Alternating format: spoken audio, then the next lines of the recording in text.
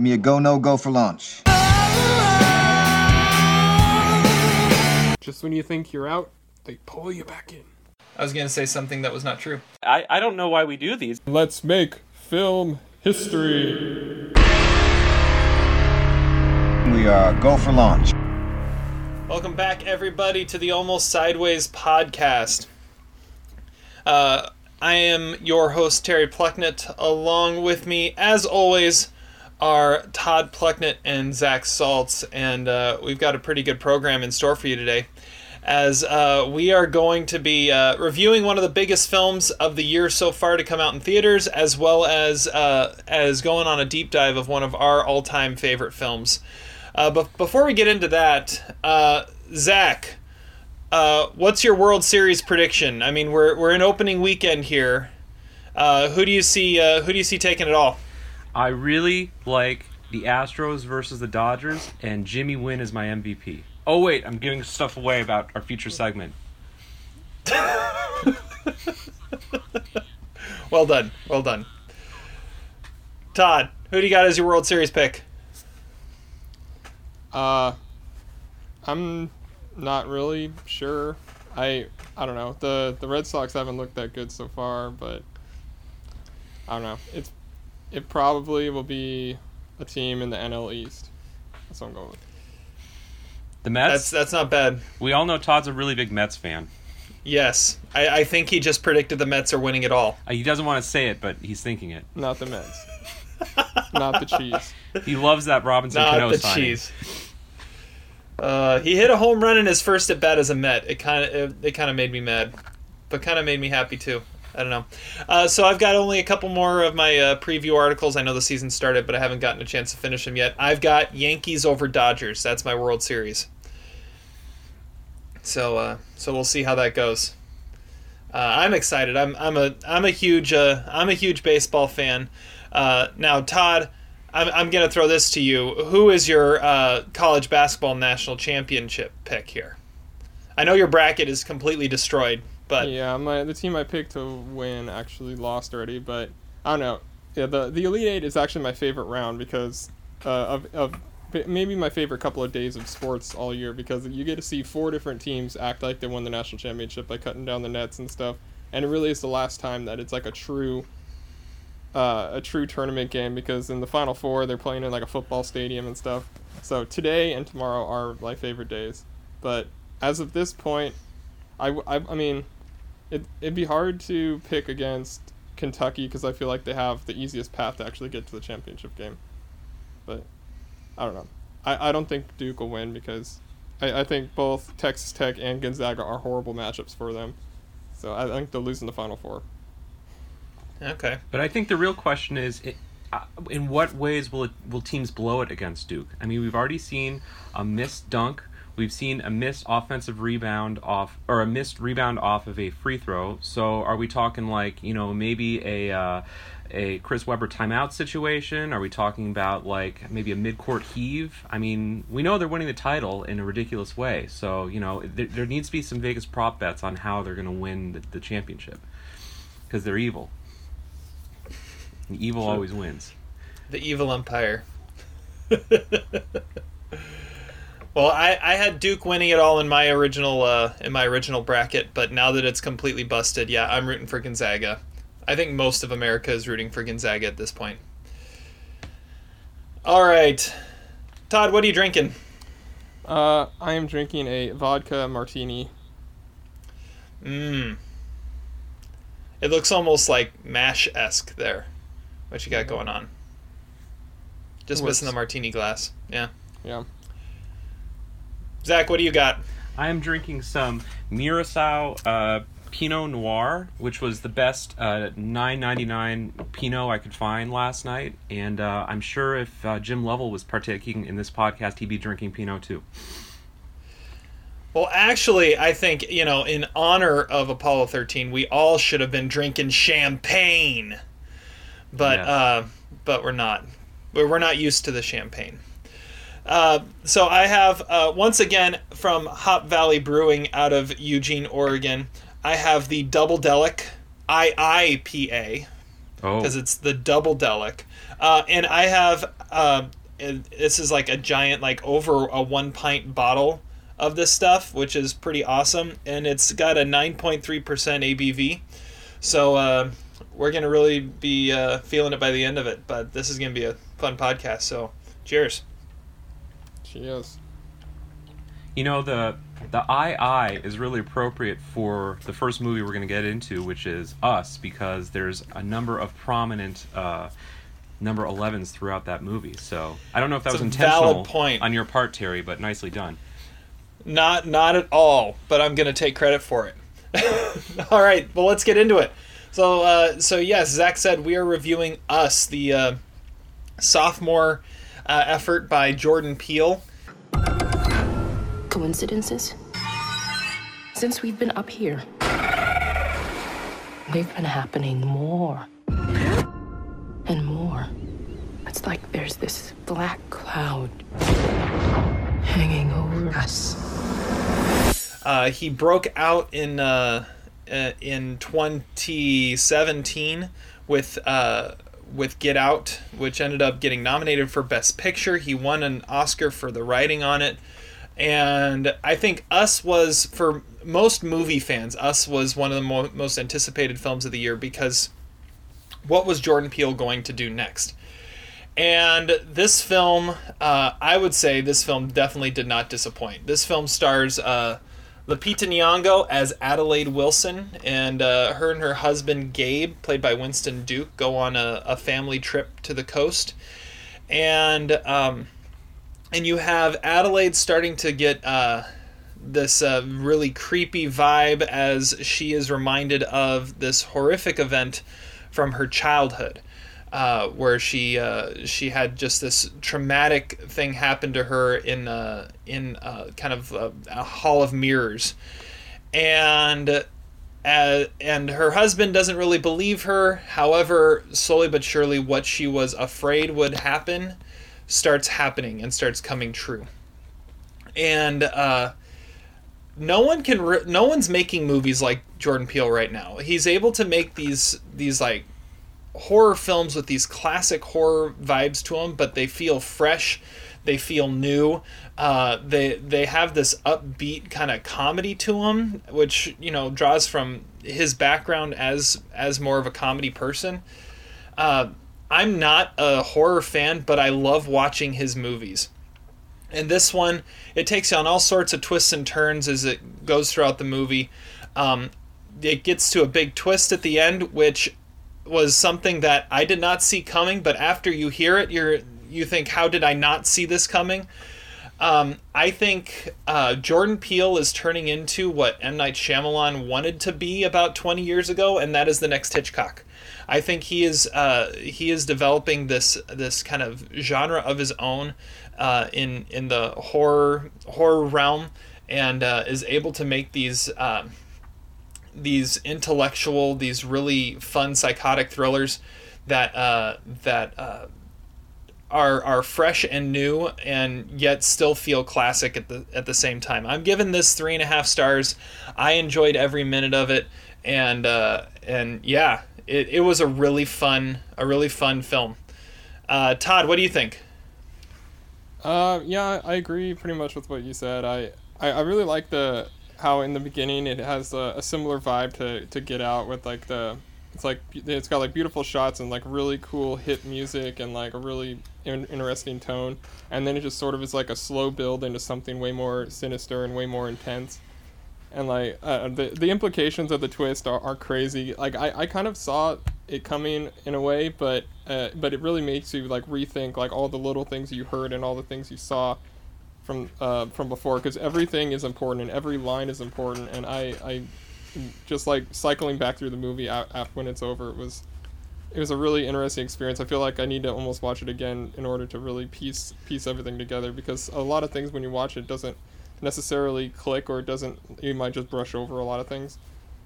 Well, the one movie that I feel like I could compare this to is It Follows, because I feel like that movie, it was another early release, lower budget horror movie that really just sort of like took everyone immediately, even though like this is a way bigger hit because it's way more high profile. But it has a lot of scenes that aren't like traditionally scary, because I don't really feel like this movie is all that scary. It's more like uncomfortable, and like gives you like more like things to think about. It's like psychological horror rather than actual horror, and it follows is definitely like that too. With all the deep hidden meanings, it gives it sort of like a timelessness, and definitely modern entries in the genre all are looking up to those kind of movies.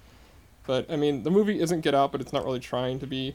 It doesn't have the blatant social commentary and Oscar potential, but he's not trying to make that movie again. He's more doing whatever he wants to do, because at this point you can pretty much attach his name to anything and it'll be like highly anticipated and a huge hit. I mean, he even he has a clear homage to The Shining, when like there's one point where she's running just like Jack Torrance, and definitely Hitchcock on several occasions. I really like the movie, and it's really put together like as well as you can a horror movie in this day and age, because I'm not the biggest fan of the genre either, but I can appreciate it when there's a good one made.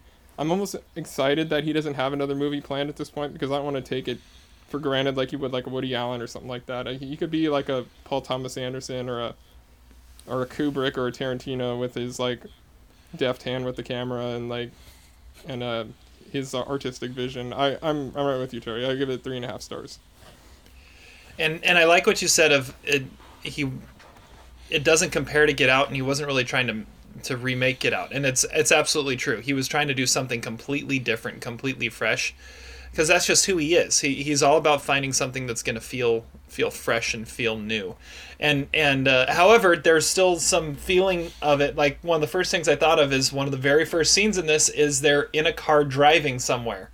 It's like, that's like the first scene of Get Out, is they're in a car driving somewhere, or one of the first scenes. So that's kind of, maybe that's going to be his trademark, is all his movies are about the main characters going away somewhere and what they encounter. Could be.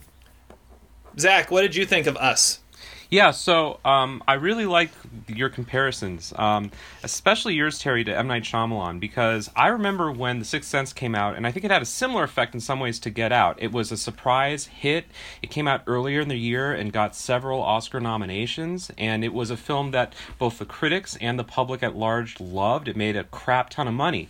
And so when Shyamalan made Unbreakable, there were all these expectations about what it would be, because it had some similarities with The Sixth Sense, and it didn't quite live up to The Sixth Sense, but it was still a pretty entertaining movie, and it didn't necessarily pigeonhole Shyamalan for making certain types of movies, although I think he did get that sort of stigma attached with him that he would do surprise endings.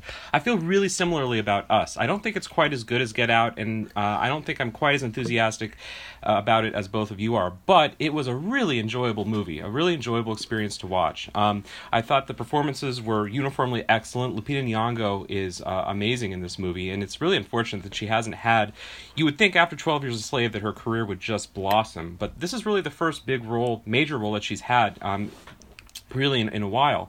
And she's great in this movie. I think the premise is really interesting. You don't know where this movie's going. And like Get Out, it sort of demands that you watch it both with like the sort of sentiments as of a movie fan, but also, you know, looking toward his kind of social commentary, which is there in this movie, although it's not quite as apparent. I think you have to read through the subtext a little bit, particularly with the neighbor characters played by Elizabeth Moss and Tim Heidecker.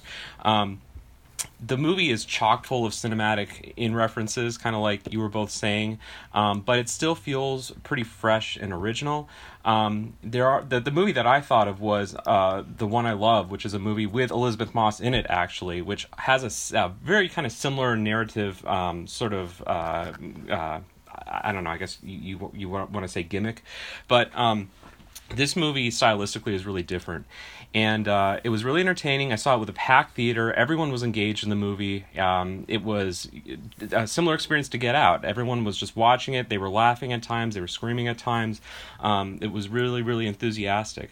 I guess the major flaw I have in the movie is I don't know if the last 30 minutes fully explain everything that we had seen up to that point. I guess I would have liked a more in-depth sort of examination about what what he was trying to do. I still don't really know who the tethered are or what they're meant to represent, but maybe he's just sort of like, I don't know, being a troll, hoping that audiences will write fan theories online. I mean, this is a very 2019 movie. It's a movie that wants people to write Reddit threads about what the significance of the number 11 is. And so I definitely think in that respect, Jordan Peele has an intentionality about winking at the audience that way. And it's really refreshing and entertaining. So I can't wait to see what he does next. He's really having a great moment, and he almost has carte blanche at this point. So a solid 3 stars for me. If the ending had been a little tighter, I would be maybe a little closer to what both of you are giving it. Well, and one thing I like about it is that it doesn't feel the need to answer every question. You know, it's willing to leave some things unanswered, which like you said is going to lead to all sorts of different fan theories and things like that. And I think Get Out did a very similar thing. It didn't feel like it needed to tie everything up into a bow. It's going to leave some stuff unanswered and leave the audience thinking. Going back to your comparison to M. Night Shyamalan, it's almost like Jordan Peele is turning into if M. Night Shyamalan didn't take himself so seriously. Because M. Night Shyamalan definitely was like, he was trying to be the next Hitchcock almost to a fault, and it ended up being his downfall. And that's why he hasn't been making such great stuff. Jordan Peele is just doing what he does and referencing a lot of great stuff, and it ends up turning into something original because of it.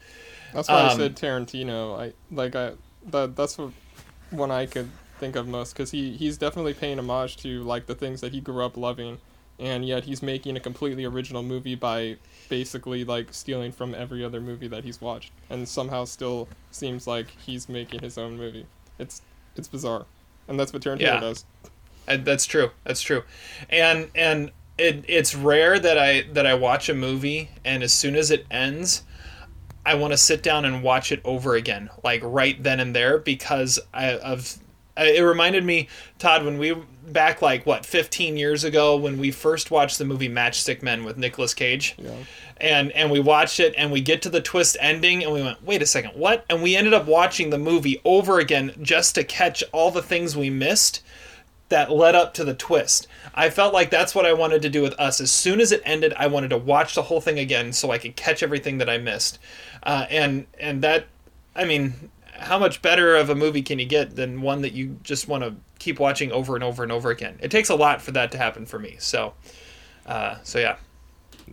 Yeah, I pretty much was just replaying the movie in my head for the next couple of days, and I had some discussions with people about it, and I feel like I caught some things that they didn't catch, but I'm not really sure that they were actually part of the twist, or if I'm like fabricating them, but I feel like there's a lot of pieces that are sort of loose that if you put them together, you can make the movie even more different than it seems on the surface. I didn't particularly love the twist. I sort of saw it coming. I think it's sort of the same twist that was even at the end of the one I love.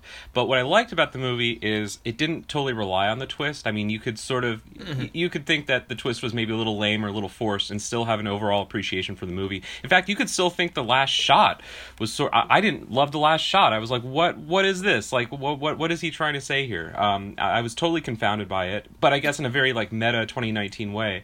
But still like the movie overall. I think one of the differences between him and Shyamalan also is that I think overall Jordan Peele's a better writer. I don't think we'll be watching like YouTube clips of the horrible dialogue in Jordan Peele movies 20 years from now like we do with Shyamalan movies. And I think that gives him a pretty big advantage overall. So that's maybe why, moving on, we pretty highly anticipate to see what he comes up with next. Well, and I think that comes from his background in comedy.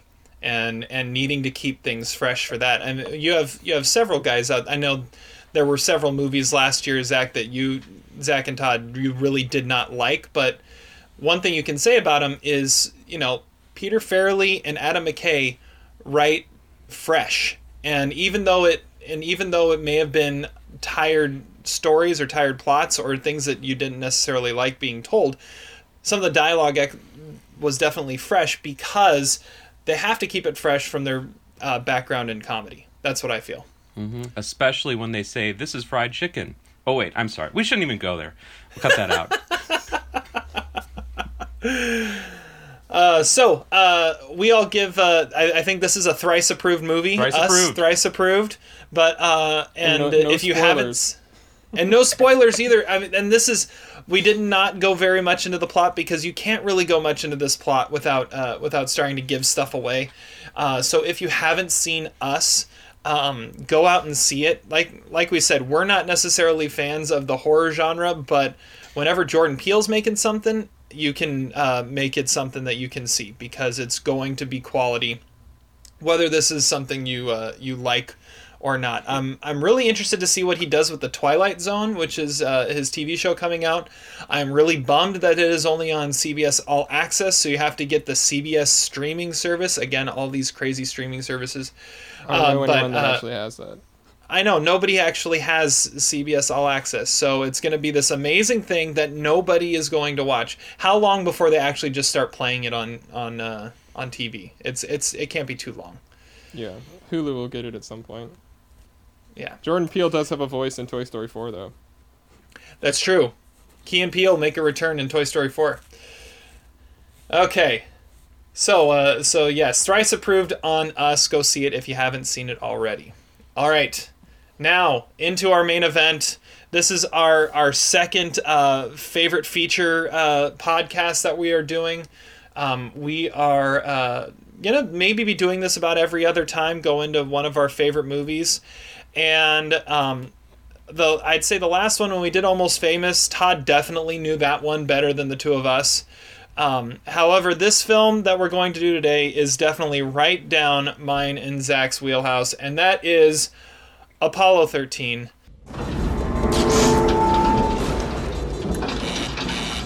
Hey, we've got a problem here. What did you do? Nothing. I stirred the tanks. Whoa. Hey. This is Houston. Say again, please. Houston, we have a problem. Zach and I actually became best friends because of our love of Apollo 13. But in college, we started talking, and when we found out that we both thought Apollo 13 was one of the best films ever made, that's like when we became best friends, wasn't it, Zach? Yeah, absolutely. Absolutely. I think I've probably seen this movie more than any other movie, like, ever. I could quote every line of it, and it turned me into a big space just NASA fan. I've studied it. Whenever I get a chance to write like historical research papers, I write it on the space program, all because of this movie and the amazing story told in it. Zach, when did Apollo 13 first come around for you? Well, that's a great question. I would have to agree with Terry that it's also the movie that I have seen the most times in my life because it came out when I was 8 years old. Now, what's curious is I don't remember if I saw it in a movie theater or not. I remember a lot of movies I saw in the movie theater in the mid-'90s growing up, but this was one that I don't really remember. I hope I did.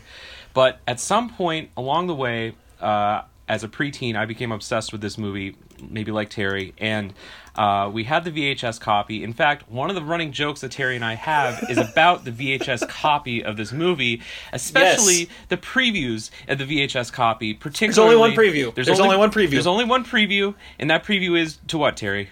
Sergeant Bilko. Sergeant Bilko, the Steve Martin starring comedy. Steve Martin.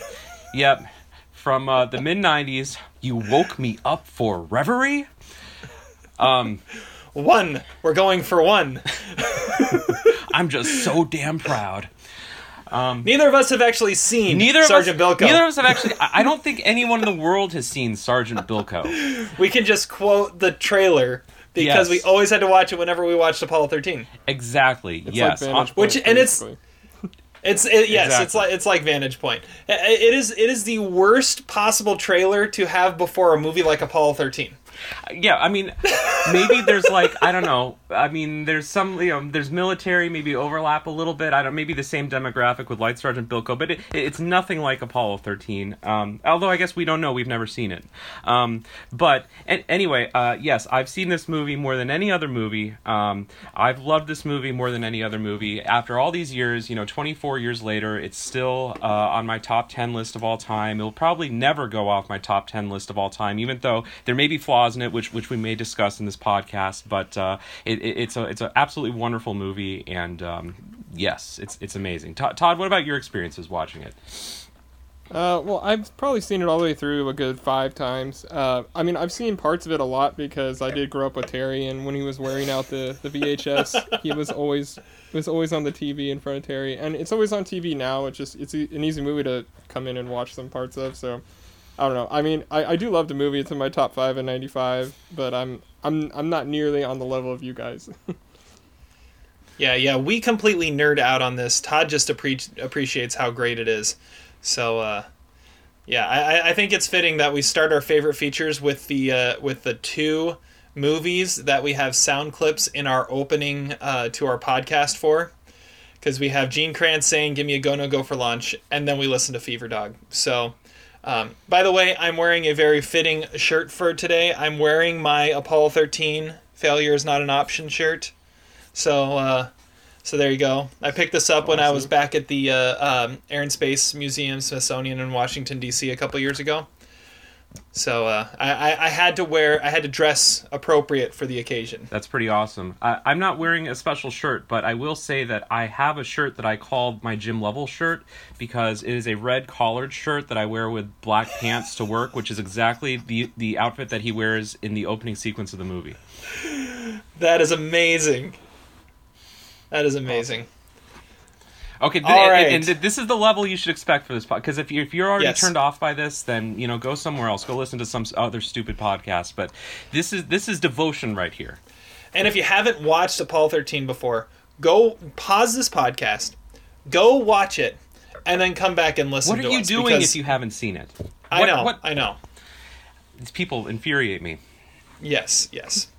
Okay, so we're just going to kind of deep dive into all sorts of different things with Apollo 13. Zach, why don't you get us started on what we want to talk about? Or why don't you tell us a little bit about, just remind everyone what Apollo 13 is all about. Okay, so Apollo 13 is the true story of the failed Apollo moon mission in April of 1970. So you have to remember, one of the reasons we're doing this podcast is that we've had a couple movies come out recently about the Apollo 11 mission to the moon. First Man and the recent documentary Apollo 11, which I saw. I don't know if you both have seen it yet. Really cool documentary. I haven't yet. But there's a time and place, and maybe we're thinking about the space program, and we have a president who's for some reason wants to invest in the space program again because he wants to divert all the attention away from his scandals. I don't know, but this movie is about this mission that goes catastrophically wrong, and there are all these moving parts to it. The oxygen tank it explodes, and there's an issue with the oxygen and CO2 infestation in the spaceship. There's issue with the water. There's an issue where they're halfway to the moon. How do they get back to the planet Earth? There's even a freaking typhoon warning in this movie. Okay, and of course the Engine 5 shutdown, which I don't think is as significant as the others, but maybe we'll get into that. Anyway, the bottom line is these 3 astronauts, Jim Lovell, Fred Hayes, and Jack Swigert, Jackie Swag, as I like to call him, they get stranded in outer space. They are reliant on mission control back home in Houston and the Lovell family, pulling together and saving these 3 astronauts from what is destined to be imminent death.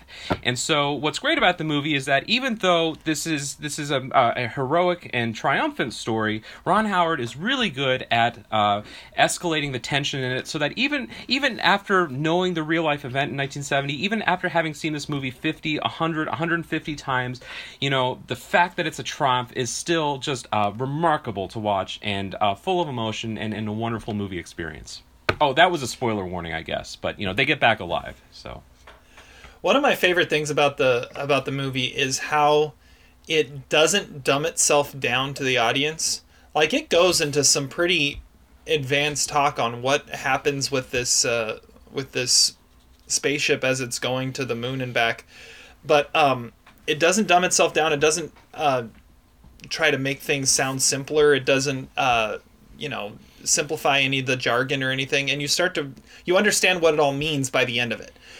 You understand so much more about how the space program worked and how the Apollo just missions worked just simply by watching this movie, even though it was just one. And one of the things that you said about about how they triumph and they make it back. One of Ron Howard's favorite stories to tell about this movie is in one of the test screenings they had for Apollo 13. They had someone write on their card at the end of it. I had it here. Hold on a second. Someone wrote on their card that this was they indicated total disdain for the movie because they wrote it was a typical Hollywood ending because the crew would have never survived such a tragedy. And it's like, well, no. This is a true story. you can't chalk it up for being a Hollywood ending, even though it feels like a Hollywood ending in some ways. It's the true story of what actually happened. Yeah, and when this movie came out, it was nominated for a bunch of Oscars. You know, it was a big budget movie. It was really, if you think about it, Ron Howard's first real big spectacle. He up to that point, he hadn't really made big budget major movies. He had done, you know, some considerable ones like The Paper and Backdraft and a few others, but like this was a big budget movie, big Oscar contender, big Oscar push, and it was a flat-out failure at the Oscars when he didn't get nominated for Best Director. In fact, I think there's one of the worst snubs. Yes, absolutely. And look, I mean, Braveheart's a good movie, but let's get real, okay? I think, you know, 24, 25 years later, we can say definitively that the Academy got it very wrong that year. In a number of ways. But I also think that 1995, not incidentally, was the first Oscar ceremony I watched, and I remember rooting for Apollo 13 that night, and I think that just built up my hatred and disdain of life and movies and the Oscars in general after the disappointment of the 95 Oscars. So and the other thing I remember... watching for the next 24 years. Exactly. He's a glutton for punishment. One of the other things I remember about that Oscars too is Tom Hanks was coming off his back-to-back wins for Philadelphia and Forrest Gump, and it's like, okay, he did Philadelphia, he did Forrest Gump, 95's Apollo 13, and he's not even nominated. I mean, how can you not even nominate the guy who's the two-time reigning champ, and his performance deserved a nomination too, and that's what made it sad. But yeah, definitely it was a disappointing Oscars for Apollo 13. Successful failure, once again. Exactly. All right, well, are there categories we want to get into? Or I have a few. I think we all have a few. Where do we want to start? Oh, let's see here. I have a suggestion to start, because this is how we started Almost Famous last time, and I thought it was a really good way to start. I think we want to start with highest war performance, because there are so many great performances in this movie. So I'm going to throw it to you, Terry. Where do you stand with the highest war? So I was thinking about this, and I mean, when we're talking about war, we're talking about most irreplaceable, right? The most irreplaceable, not necessarily person, but actor, right? Like I could see nobody else playing this role, right? That's what we're looking at with war. Exactly. Right. Yeah. So if I'm having to pick the most irreplaceable actor in this movie, I'm going Ed Harris as Gene Kranz. I think he gives the performance that really grounds and centers the whole film. Everything once the flight starts and once the mission starts, everything revolves around him and his presence that he's able to give to the role of Gene Kranz is something that few people could pull off, and I love what he does with that performance. I'm gonna say Ed Harris is my highest war. And he was one of the few that actually got some recognition for this movie. He was nominated for the Oscar, so I think they recognized that he was important to this film too. Well, and you could even say that he built a career out of it, because after this movie, he was in Gravity, and he was Truman Show. But I'm also saying, like, he had the same character. He has some characters that are very similar to Gene Kranz, and he was also, of course, John Glenn in The Right Stuff. So, like, when we think of space movies, if you don't have Ed Harris in your cast, what are you doing? Or movies where he's at the center of mission control. So, are you saying that is one of the few flaws of First Man, is Ed Harris was nowhere to be found? I think that is a flaw in First Man. Absolutely. I don't even remember Mission Control in First Man, but Ed Harris should have been there. That's why. Error by omission. There you go. All right, Todd, war.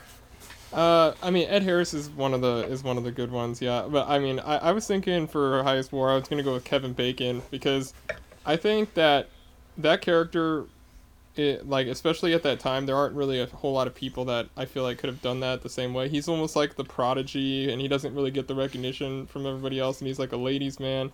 I don't really know.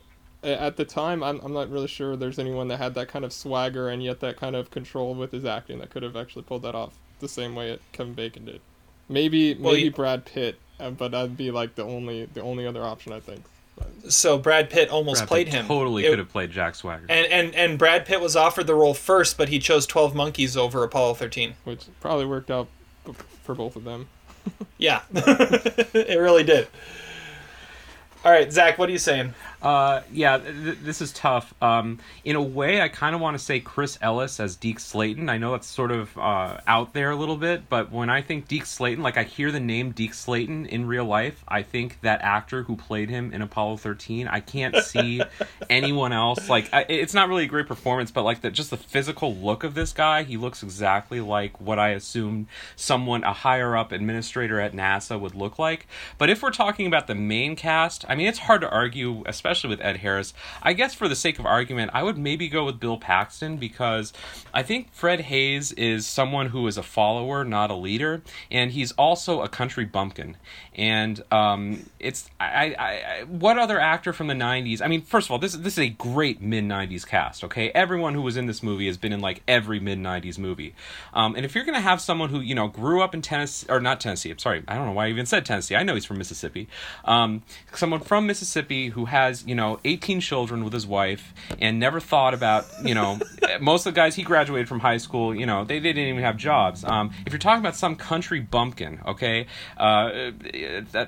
Bill Paxton would have been the best actor for that from the mid-90s, with the possible exception of Billy Bob Thornton. And it's hard to imagine Fred Haise as anyone else. Ooh, Billy Bob would have been really interesting in that role. That's a great call. Yeah, okay, I think we should go to worst performance, because that sort of is a decent transition. Okay. Worst performance in the movie. There are two options. One is definitely Bill Paxton, because I think he is kind of worthless in this movie. He's like dumb. He has nothing interesting about him. He's like, oh, how do you figure that? It's like, I can add, like, of course, like he has no idea like what's going on. Like, I don't even know why he's there. And he's like, and he has that dumb line like, oh, this piece of shit's gonna get you home. It's like, oh, okay, cool. You're like you're going like uber emotional there, and I don't know. I think he just is kind of lousy, and I mean it's almost like I don't even know why he's even on the trip. I don't really know what his actual job was or what his expertise was. It's like in Con Air. It's like, you've been near death the entire trip, like that's basically what he is. Like, he's like half dead the whole time. Like, why is he even there? So that's one, and the other bad performance is definitely Kathleen Quinlan. I think she is annoying, and she can't really portray any emotion. It's like a half-assed Sally Field performance. It's just bad. I have no idea why she was nominated for an Oscar, and I think it's those two I think are terrible performances. So just to clear this up for you, so Fred Haise is on the trip. He was the lunar module pilot, so his job was to fly the craft that was going to land on the moon. And since they never even got there, he didn't get to really do his job. So he didn't. So he's there for basically nothing, and except to be sick the whole time. Yeah. To blow chunks up on the way to the moon, like Frank Borman. So I'm gonna say my nomination for that is gonna be whatever his name was that played Deke Slayton, because I think he does it makes that such an interesting character seem so useless and pointless. And I'm watching, the last time I watched it, I've gotten to know the story well enough from researching other stuff around it that I was really starting to notice some of the flaws. And one of the flaws is how they portray Deke Slayton as just this company man that's going to say the company answer. Like, he was a Mercury 7 astronaut, and the only reason he's in that role is because he had a health issue that grounded him before he ever got to fly. So he's a Mercury 7 astronaut, but only 6 of the 7 made it to space because he couldn't do anything. So now he's this astronaut that is in charge of all the other astronauts. He's not a company man. He's not the one that's going to go ask for another estimate. He's actually going to be helpful. He wants the procedures now. And so, and they're working on it now. No. No, that's not what he's gonna be. He's not gonna be this like pushover guy. He's actually going to be. He's an astronaut. He's one of them, and they portray him as something less than that. So that's what I'm gonna say as the worst performance. I think you both are way off. I can't believe what I just listened to. That was terrible. Okay, let's start with Todd. All right. Fred Hayes is a follower. He's not a leader. You're supposed to sympathize with him as he goes through his sickness, okay? Like, it is so clear that the pressure is on Jim Lovell to head this spacecraft. He is not equipped to do anything. It's obvious he's a weak country bumpkin, okay? So, like, you're telling me that, who else could play that role? I mean, you need someone who's frail and vulnerable, yet also an astronaut. So I think it's a really difficult role to play. As for Terry, Deke Slayton is an insignificant role in this movie. If you wanted this movie to be about Deke Slayton, then go read The Right Stuff or something, okay? He's just meant to be a bureaucratic figurehead. So you're the one that gave him the highest award. I'm just doing it for argument's sake. I think he's really. I think it's more based on physical resemblance than anything else. I will say, whenever I see him in anything else, I'm like, oh hey, look, there's Deke Slayton. Exactly. Yeah. There's no other. I mean, who else in this movie would you think? Oh, it's his character from Apollo 13. I mean, he's iconic. Anybody else in Mission Control? Okay, maybe. But that's beside the point. He looks like he should be like a homicide detective. Yes. A little bit. Okay, well, for my weakest performance, I mean, I can't choose anyone out of the main cast. I think this is one of the best casts of any mid-90s movie. So I'm actually going to go a little bit out on a limb, and I'm going to go Mark Wheeler as Neil Armstrong and Larry Williams as Buzz Aldrin, who look... Dude, I was thinking the same thing! They look absolutely nothing like either Neil Armstrong or Buzz Aldrin. They don't really act like Neil Armstrong or Buzz Aldrin. They're in a thankless role, so it's not really their fault. But come on, I mean, look, there's no point to that scene except to show... Hey, look, there's Neil Armstrong and Buzz Aldrin, and they're watching it with Jim Lovell's mom. Why couldn't you have cast someone who looks at least a little more like these people in real life? Two of the most famous people in the history of human civilization. It's not that hard, Ron Howard. Agreed. So no arguments with Kathleen Quinlan. There was a pretty bad performance. We need to talk about Kathleen Quinlan. I mean... I don't know. Let's move on. What's another category, Terry? What do you got? All right. Well, we did highest war, we did worst performance. I'm gonna go with MVP of the movie. Wow. MVP of the movie. Todd, going to you. Okay, for this, I have two options. One is the Grumman guys who bit the lamb, obviously. Oh my God, Todd! But are you kidding me? The real MVP is definitely Gary. Well, they got to keep their job. Yeah. Well, yeah, it definitely saved the whole mission, But the real MVP is Gary Sinise, I think. He's like the ringer that they bring in. I mean, he's definitely the most qualified and best person that works for NASA, it seems like. He comes in and he like takes the control, he takes the headset, and he's basically running the entire thing just because, he now is like the smartest guy in the room, and he doesn't bitch about not being on the crew. He's just... He really is the only reason why anything worked, and he respects Jack, and he knows that he's like super smart, and so they have like a rapport that Jack doesn't have with anybody else. It's like the whole thing is Gary Sinise he's the MVP in character and in performance. Yeah, Ken Mattingly has to be the MVP of this. I'm going the same thing. It was one of those where everything just kind of worked out perfectly because no one knew that spaceship better than he did. And it just so happened that he didn't get sick. He's on the ground. He's able to figure things out because, he'd been studying this ship for a year. And now he actually gets to put it to use in a special way to get them home. Yeah, he's the MVP for me. Zach? I think Ken Mattingly is a sound choice, and I think he's a fascinating character. I was reading a little bit about this movie, and... I did not realize this until I just rewatched it. Do you realize that Ken Mattingly was also a bachelor at this time? Now, the movie makes such a big deal about Jackie Swag, getting with the ladies, and, he's a ladies' man. He's taking nylons and Hershey bars up to the moon.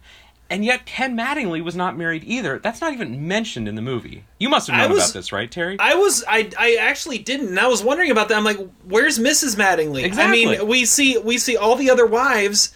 And we never hear anything about Ken's wife, so he was a bachelor at the time too then. So we would have seen the guy say that about Ken Mattingly. I don't think we would have, because, I mean, it doesn't matter he's a bachelor. He's, like, an older guy. Like, the reason why it's relevant with Jack is because he's, like, a guy who's, like, what, in his 20s or something? That's what it comes off like, you know? Well, and maybe that gives a whole new perspective to when he's watching Dick Cavett on TV and they're talking about, you know, Jack Swiggert's the first bachelor to go to the moon. Not only is he saying, man, that should have been me, but, man, I should have been the first bachelor going to the moon. Exactly. Yes. So there's a few more interesting factoids about Ken Mattingly. He actually got married 2 months after the Apollo 13 mission. Wow. So I take that for what it's worth. And this is the most interesting fact of all. When he went up on Apollo 16 and, you know, manned the shuttle, like they talked about the last scene in the movie, he actually lost his wedding ring on board the ship, and they were never able to retrieve it. Oh, that's fascinating. Yeah. So did Mrs. Lovell actually lose her wedding ring, or is that, like, some Yes. sort of, like, that is Yes. an actual thing? That is Yes, absolutely that true is- story. Yep. However, she was able to retrieve it. Yeah, she was able to find it. The original question was about MVP of the movie. I don't really have an issue with Ken Mattingly. I went a little bit more abstract for the MVP of the movie. I went with James Horner because I can't imagine Apollo 13 without the James Horner score. And we can talk about that. Yeah, I guess if we're talking about just the character, you know, world of the movie, then absolutely Ken Mattingly is the MVP. But if we're talking about the movie as a whole, James Horner wins this movie. I mean, his score is unbelievable, you know. And you can say what you want about James Horner. You know, he was a little bit shrewd. He sometimes replicated his scores in other movies. Sometimes he was accused of derivating his scores from other scores that either he wrote or someone else wrote. But this is one of his best scores of the 90s, and I'm astonished that it did not win. You know, screw you, Il Postino. This is a much better score. He should have won his Oscar for this, and this movie could not have been made without James Horner. So last time we did MVP, we both said something technical, and you said a character, and now you're going And the you gave us opposite way. crap for it. Yeah. I don't remember that. You said Sapphire was the MVP of Almost Famous. Yeah. Well, maybe yeah, one of come these on. days we'll be on the same page. Maybe. Okay. Well, since you mentioned It's that, your I actually category then. I was thinking about this too because I was thinking, Ken, if we were talking about a character, if you're talking about MVP in that other sense, this is my all-time favorite score, and James Horner is the one that makes that happen. I find it interesting that he ended up winning Best Score a couple years later for Titanic, which ripped off a lot of Apollo 13's score. Like, you can hear bits and pieces of Apollo 13 in Titanic's score. But I'm going to go two other places for MVP of the film, of the making of the film, and that is the editing department.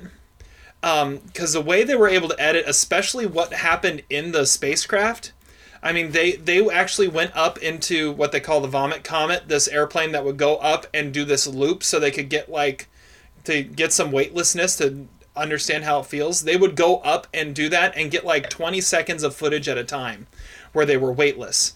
And they did this like 200 times to get the footage, and some of the footage of them inside Apollo 13 is from that, and some of it is taken from on the ground, and it's so seamless you can't tell what is perceived weightlessness and what is actual weightlessness. And the fact that they were able to splice together these 20-second clips of them being able to film this and make it look seamless was astounding. So that's one that I'm going to say. The other one is the special effects department, how they were able to put together, especially the launch.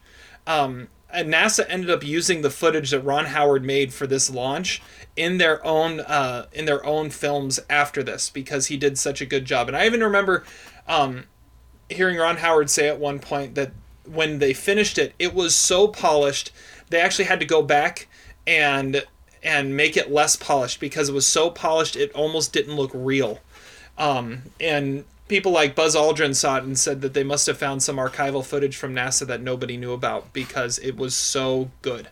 So those are my two MVPs, the editing department and special effects. Yeah, I love the story about Buzz Aldrin. because like I just find that hilarious that like in Ron Howard's commentary he talks about how Buzz Aldrin came to him after the movie and was like, hey, can we use that? Like, who are you, Buzz Aldrin? Do you just like work for NASA? I mean, you're just you're a company man. You're just gonna take the footage and use it for NASA. That's who your identity is. But yeah, that's pretty awesome. You could make an argument that Apollo 13 should have been nominated for every Oscar in every category, with the exception of Best Actress and Best Original Screenplay, because it wouldn't have been eligible. Yes, I agree. I don't know. Todd, costumes. I don't know. Yeah, it was not nominated for Best Costumes. Todd, do you know the costume winner from 1995? This is a good trivia question. Probably Sense and Sensibility. No, that's what I was going to say. That got a nomination, but it was not the winner. The winner was Restoration.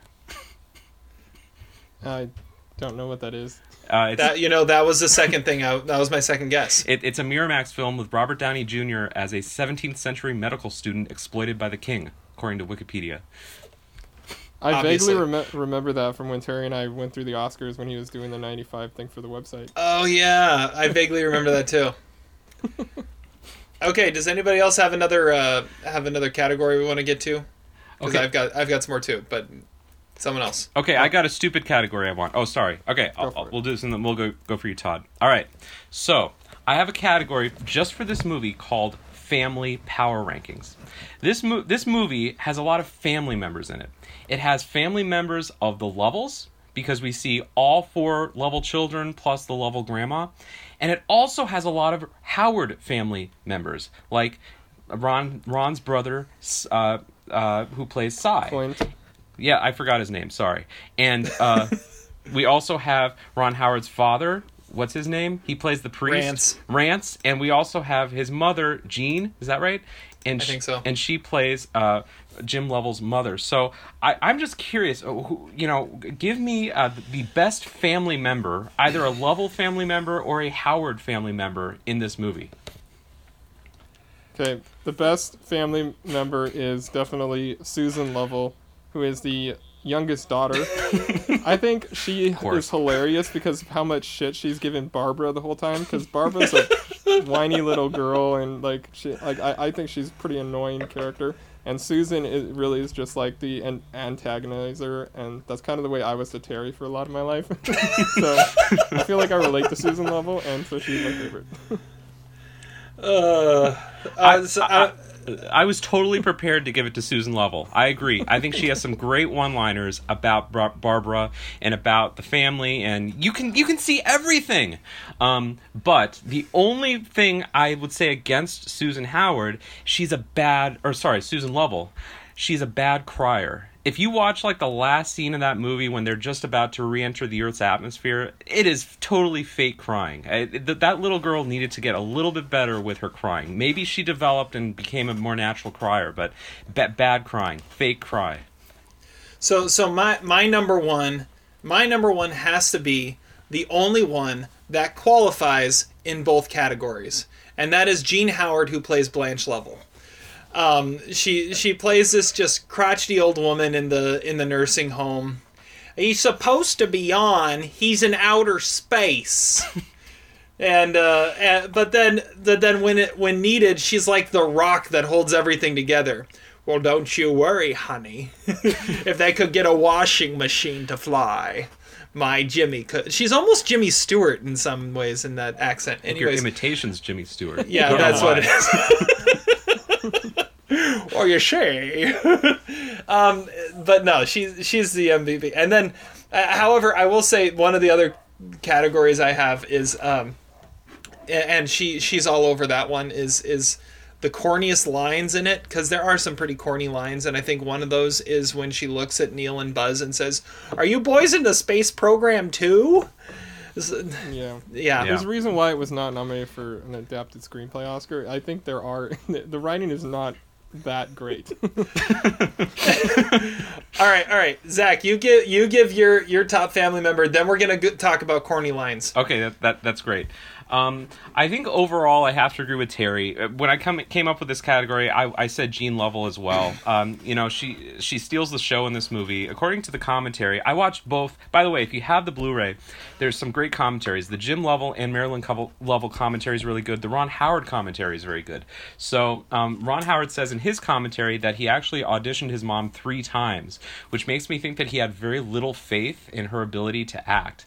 He also had a really good story about his mother when he won Best Director in 2001 for A Beautiful Mind, which maybe we'll talk about a little later. But he said his mom predicted that he would win Best Director for A Beautiful Mind, and then everyone clapped. And then he said she also predicted it for every movie I made since 1983. So it's not that amazing.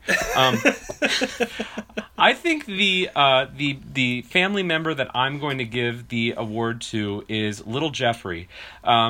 Little Jeffrey has some big scenes in the movie where he has to go up against Tom Hanks, and he has to be cute and subtle, and well, not subtle, but he has to ask questions about the spaceship, and Marilyn has to talk to him about your daddy had an accident, and it's really kind of messed up because he just heard that really traumatic story about the door not opening and everyone dying. So a lot of trauma for that kid later in life. However, we'll also talk about flaws in this movie. One of the flaws that I'll just say right now, how does little Jeffrey not have astronaut pajamas? He has an astronaut blanket, he has an astronaut lamp, he's got everything in his bedroom as an astronaut, and his pajamas are cowboy pajamas. Are you kidding me, Ron Howard? Come on, let's get the details a little right here. Did he have Jeffrey, part in Toy Story or something? Is that... Maybe. Cowboy pajamas and Space Ranger, everything else. That must be it. That must be it. Same year. It was. Maybe there was some cross-marketing between this movie and Toy Story. See, I can't see that kid and not see the little kid from Kindergarten Cop. Yeah. Oh, that's interesting. I didn't know that. I didn't even realize he was in Kindergarten Cop. He's a little one. Boys have a penis. Girls Really? have a vagina. Man, there were only 10 kid actors from the 90s, and they were in every movie together, so I guess that's true. Okay, so we're talking a little bit about flaws. Let's talk about some of the flaws and some of the corny dialogue here. Yes. So I've already mentioned one. I'm going to mention one more, and then I'll toss it to you guys. I have some other ones too, but one of the ones I caught in this was right after the explosion happens, and you get the Houston, we have a problem, and they're going through everything, and Mission Control is freaking out.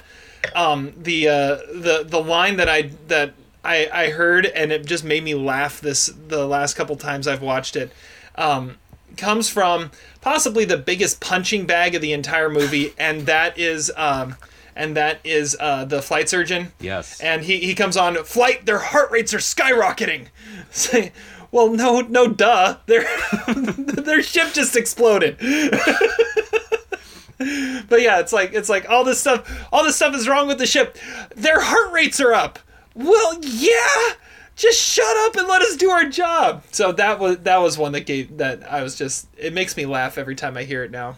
Basically, anytime I hear him talk, it makes me laugh. All right, what other corny lines you guys got? Well, the son, I feel like it was a line that just happened, and then I feel like they could have cut it out, but they didn't, and that's, "Mommy, you're squishing me." Like why the hell is that even in the movie? Every that time needs to be in our I'm intro. Like what?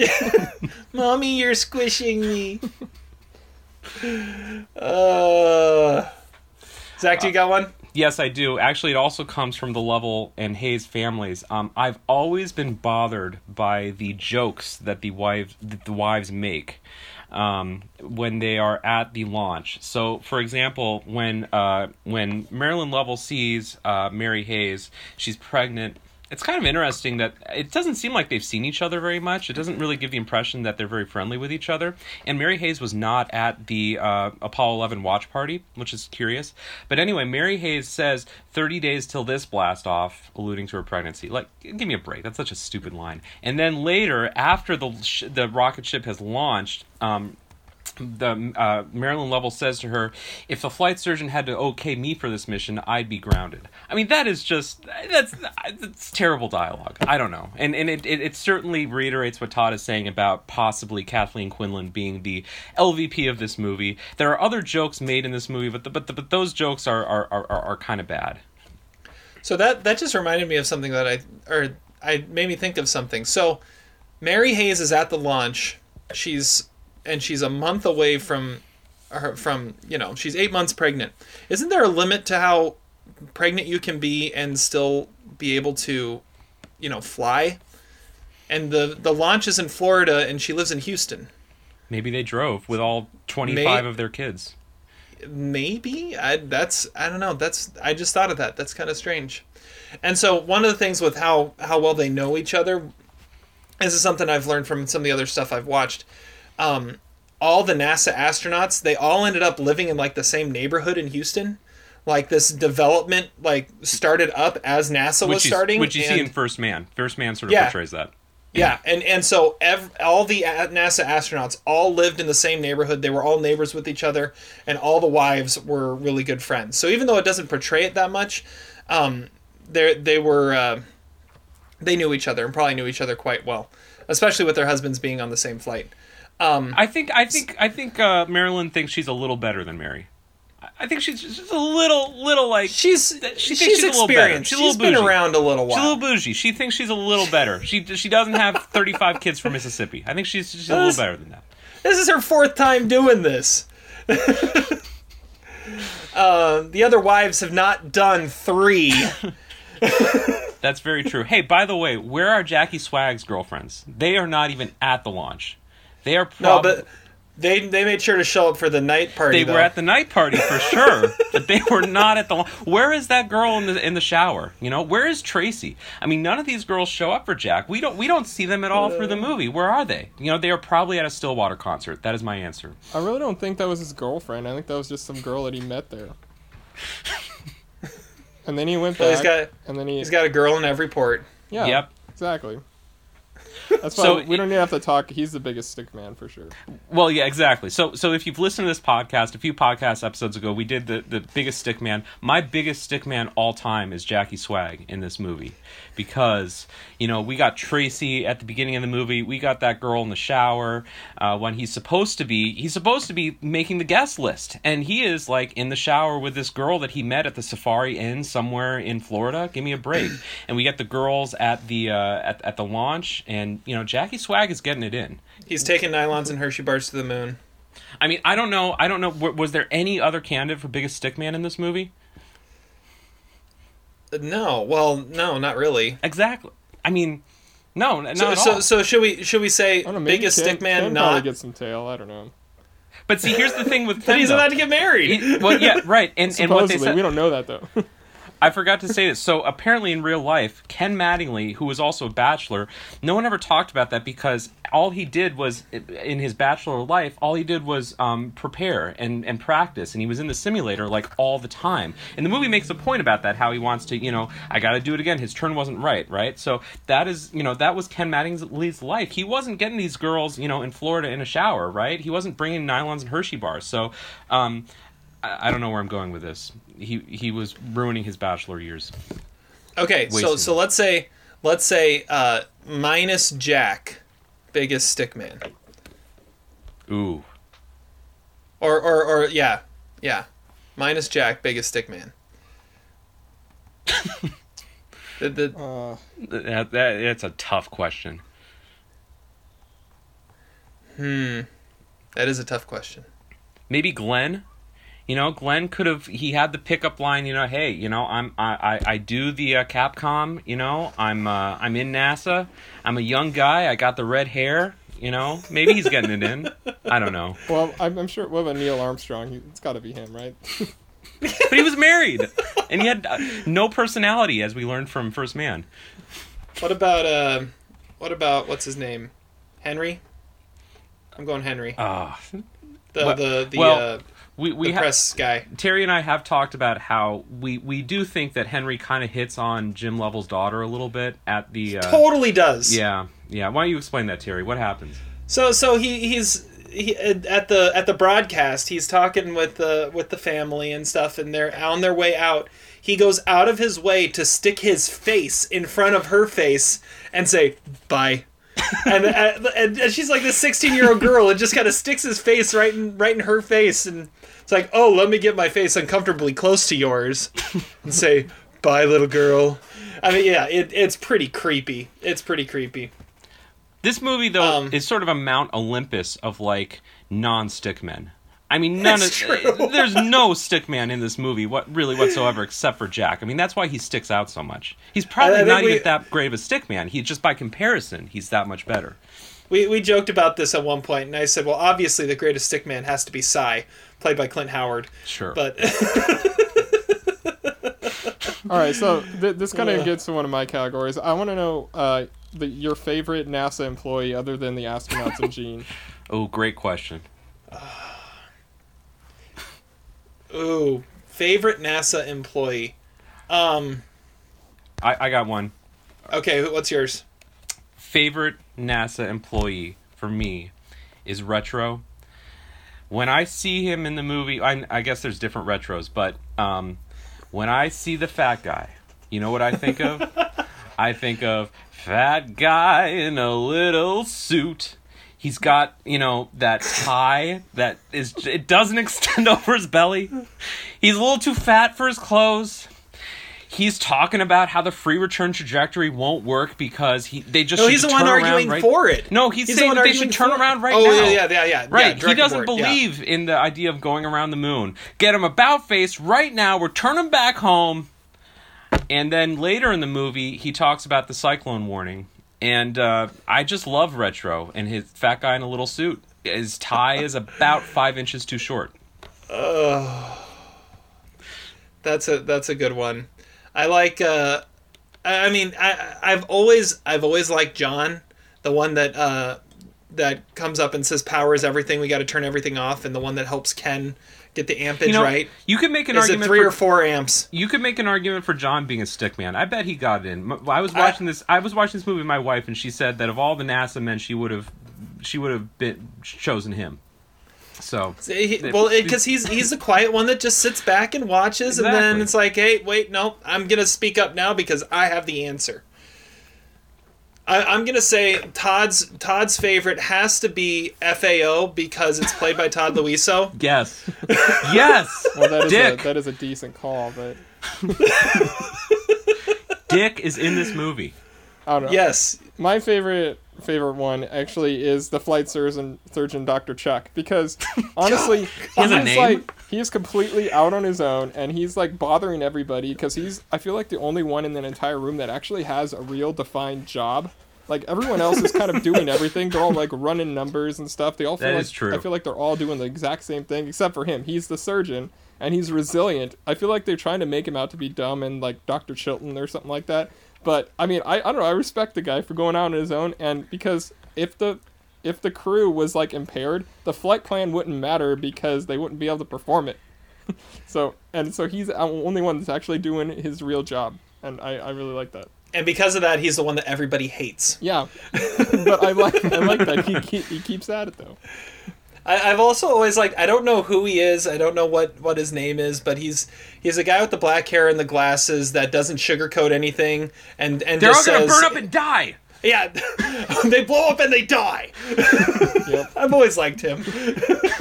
I like him too. I was thinking about picking him, Terry. That's a good one.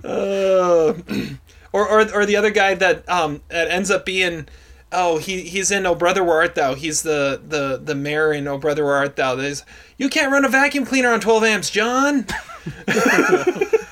I also like the guy who, when they're returning and they're re-entering the atmosphere, he just whispers to the other guy, "It's all about the heat shield." Yeah, no shit, dumb shit. Like, that's the only thing that's keeping them alive. I think we all know that at this point. Okay, I want to get a little more specific on this, and this might sound a little nerdy, but I'm going to get a little more specific on favorite NASA employee. I want to ask favorite Capcom. So Capcom is short for Capsule Communicator, and if you know anything about NASA, one of the things that they established very, very early on in NASA is the only people that can talk to the astronauts are other astronauts. So everyone that actually talks to them, everyone that runs Capcom, is an actual astronaut. So there's 4 options. There's the Johnny Cash guy, who's there for the majority of the time, that acts like he has no idea what he's doing. Andy. You've got the redhead, Glenn. And Glenn, and Deke actually talks to them briefly at one point, and Ken. those are your 4 Capcoms. Who's your favorite Capcom? Clearly Andy, because he's going to take his whole Johnny Cash collection up on Apollo 19, which I've always wondered about. Is that a joke or was that real? Was he slated What? to go up on Apollo 19? He must have been. I don't know. He must have been. because What's interesting is it's he doesn't even ambiguous. have a name, but he has. He's Andy. He That's his name. no, it's Andy. Andy's a different guy. No, Andy's it's a different not. guy. That's yeah, Andy. it is. How much you No, want to bet? and- We got to make a bet on this. Andy's like Gene's backup. No, it's not. That's the Johnny yeah. Cash guy. How much you want to bet, Terry? This is like the he doesn't- Boston in our last podcast about Almost Famous. That his name is Andy. Hey, No. they're on Vox, Andy. That's what they say. No, Andy's the guy who looks like Anthony Edwards. That's Gene Kranz's backup. It's like, wait, Oh, you're crazy. Do they not have the control? guy behind him who he Did we talks miss about something? The Yeah. Richard Nixon odds? No, that's not Andy. You're crazy. That's Andy. No, That's Andy. 20 burrs right now. 20 burrs. 20 birds. I don't want. No one wants to make that bet. Yeah, the loser would be the winner in that bet. Exactly. I love how in the actual cast they're just listed as Capcom 1 and Capcom 2 for those two, and then the other two just kind of pop up later on. Okay, Todd, what do you say? Favorite Capcom? Well, I don't know. I mean, I really think it's just got to be Ken. I mean, like when he shows up and he takes over the reins, like he's already like cracking jokes and he makes the surgeon feel like a dumbass and stuff. Like immediately, it's awesome. Like he's got to be the best one. Yeah, he's pretty good. Yeah. I do like the Johnny Cash guy. I may have to Andy. say he's not Andy. I may have to say he might be my favorite. When he makes the Johnny Cash line, he's sitting there eating like a meatball sub. Yeah, I like that too. When I go up And- on there in 19, he does I took my entire collection of Johnny Cash. And like I said, he seems to not know what he's talking about, even though he's an astronaut. Like when he asks them to close the react valves, he's like, throw the tanks. He's the one that makes he's the- gonna ask you, or they want you to close the react valves on cells 1 and 3. That's a good point. and then He he also downplay has. it. He wasn't acting like he didn't know what he was talking about. He was trying to downplay it to tell them to not like get them No, pissed that they're. I agree losing with the moon. Terry. I agree with Terry. He sounds confused. That He's is like, not the close way the it's supposed react to sound. valves. So, okay, he also has possibly my favorite corny line in the entire thing, and that is after Jim Lovell realizes that their oxygen is leaking out into space, and we're venting something out into space, and everything is quiet, and he breaks the quiet with, "Roger, we copy your venting." Like that's just a stupid way of phrasing it, but okay. And all right, so that actor. Another thing I like about him is that actor. A couple years later, they make From the Earth to the Moon, which is the HBO miniseries that kind of chronicles everything from Mercury all the way through the Apollo program. And he plays Dave Scott, who is the commander of Apollo 16, which is when Ken Mattingly actually got to go into space. So I always thought that was kind of a neat connection there. A lot of the actors that play random roles in Apollo 13 end up playing more prominent parts in From the Earth to the Moon. Like Yeah. the guy who plays Conrad in Apollo 13, he plays Frank Borman in From the Earth to the Moon. Which Yeah. is kind of cool. Or as my wife was telling me last night, all these actors from Mission Control also apparently went to have roles on Grey's Anatomy, which I didn't know. That's funny. Well, when a show like that runs for that long, they're going to have pretty much everyone in Hollywood on it. For sure. Okay. All right. Do we have anything else we want to talk about? Yes. Okay. Any other categories? Biggest flaw in the movie. Okay. There. Biggest flaw. A lot of candidates here, but we'll kind of open it up. What do you think, Terry? Biggest flaw. Let's see here. One of the things that I noticed, the more I watched it, is some of the continuity issues. Like this last time I watched it, one of the things I noticed is so when they first come out with the television broadcast and it's Jules Bergman talking about everything, it's kind of on in the background as Marilyn is talking to NASA, but he's revealing things that they haven't talked about yet. Like, he's talking about in that broadcast how they're going to use the LEM as a lifeboat, and they're going to use that engine to go on a free return trajectory. And like 10 minutes later, they have the meeting in the room talking about whether to do a direct abort or a free return trajectory. So there's some continuity things there with some of the archival footage. The other thing that always bothered me was the closing voiceover by Jim Lovell. It wraps it up in a way I don't know what else could have. But you start with voiceover by Walter Cronkite, you end with voiceover by Jim Lovell. But that voiceover, it just didn't fit because nothing else has voiceover on it. And all of a sudden you bust out voiceover to end the movie. I always thought that was a problem. That's the way they did things. I mean, that's the same way like Platoon ends too. It like doesn't really fit, but it's kind of the way you kind of had to end it, I guess. Yeah, it was. But Platoon had voiceover kind of throughout though, as he's writing his journal entries.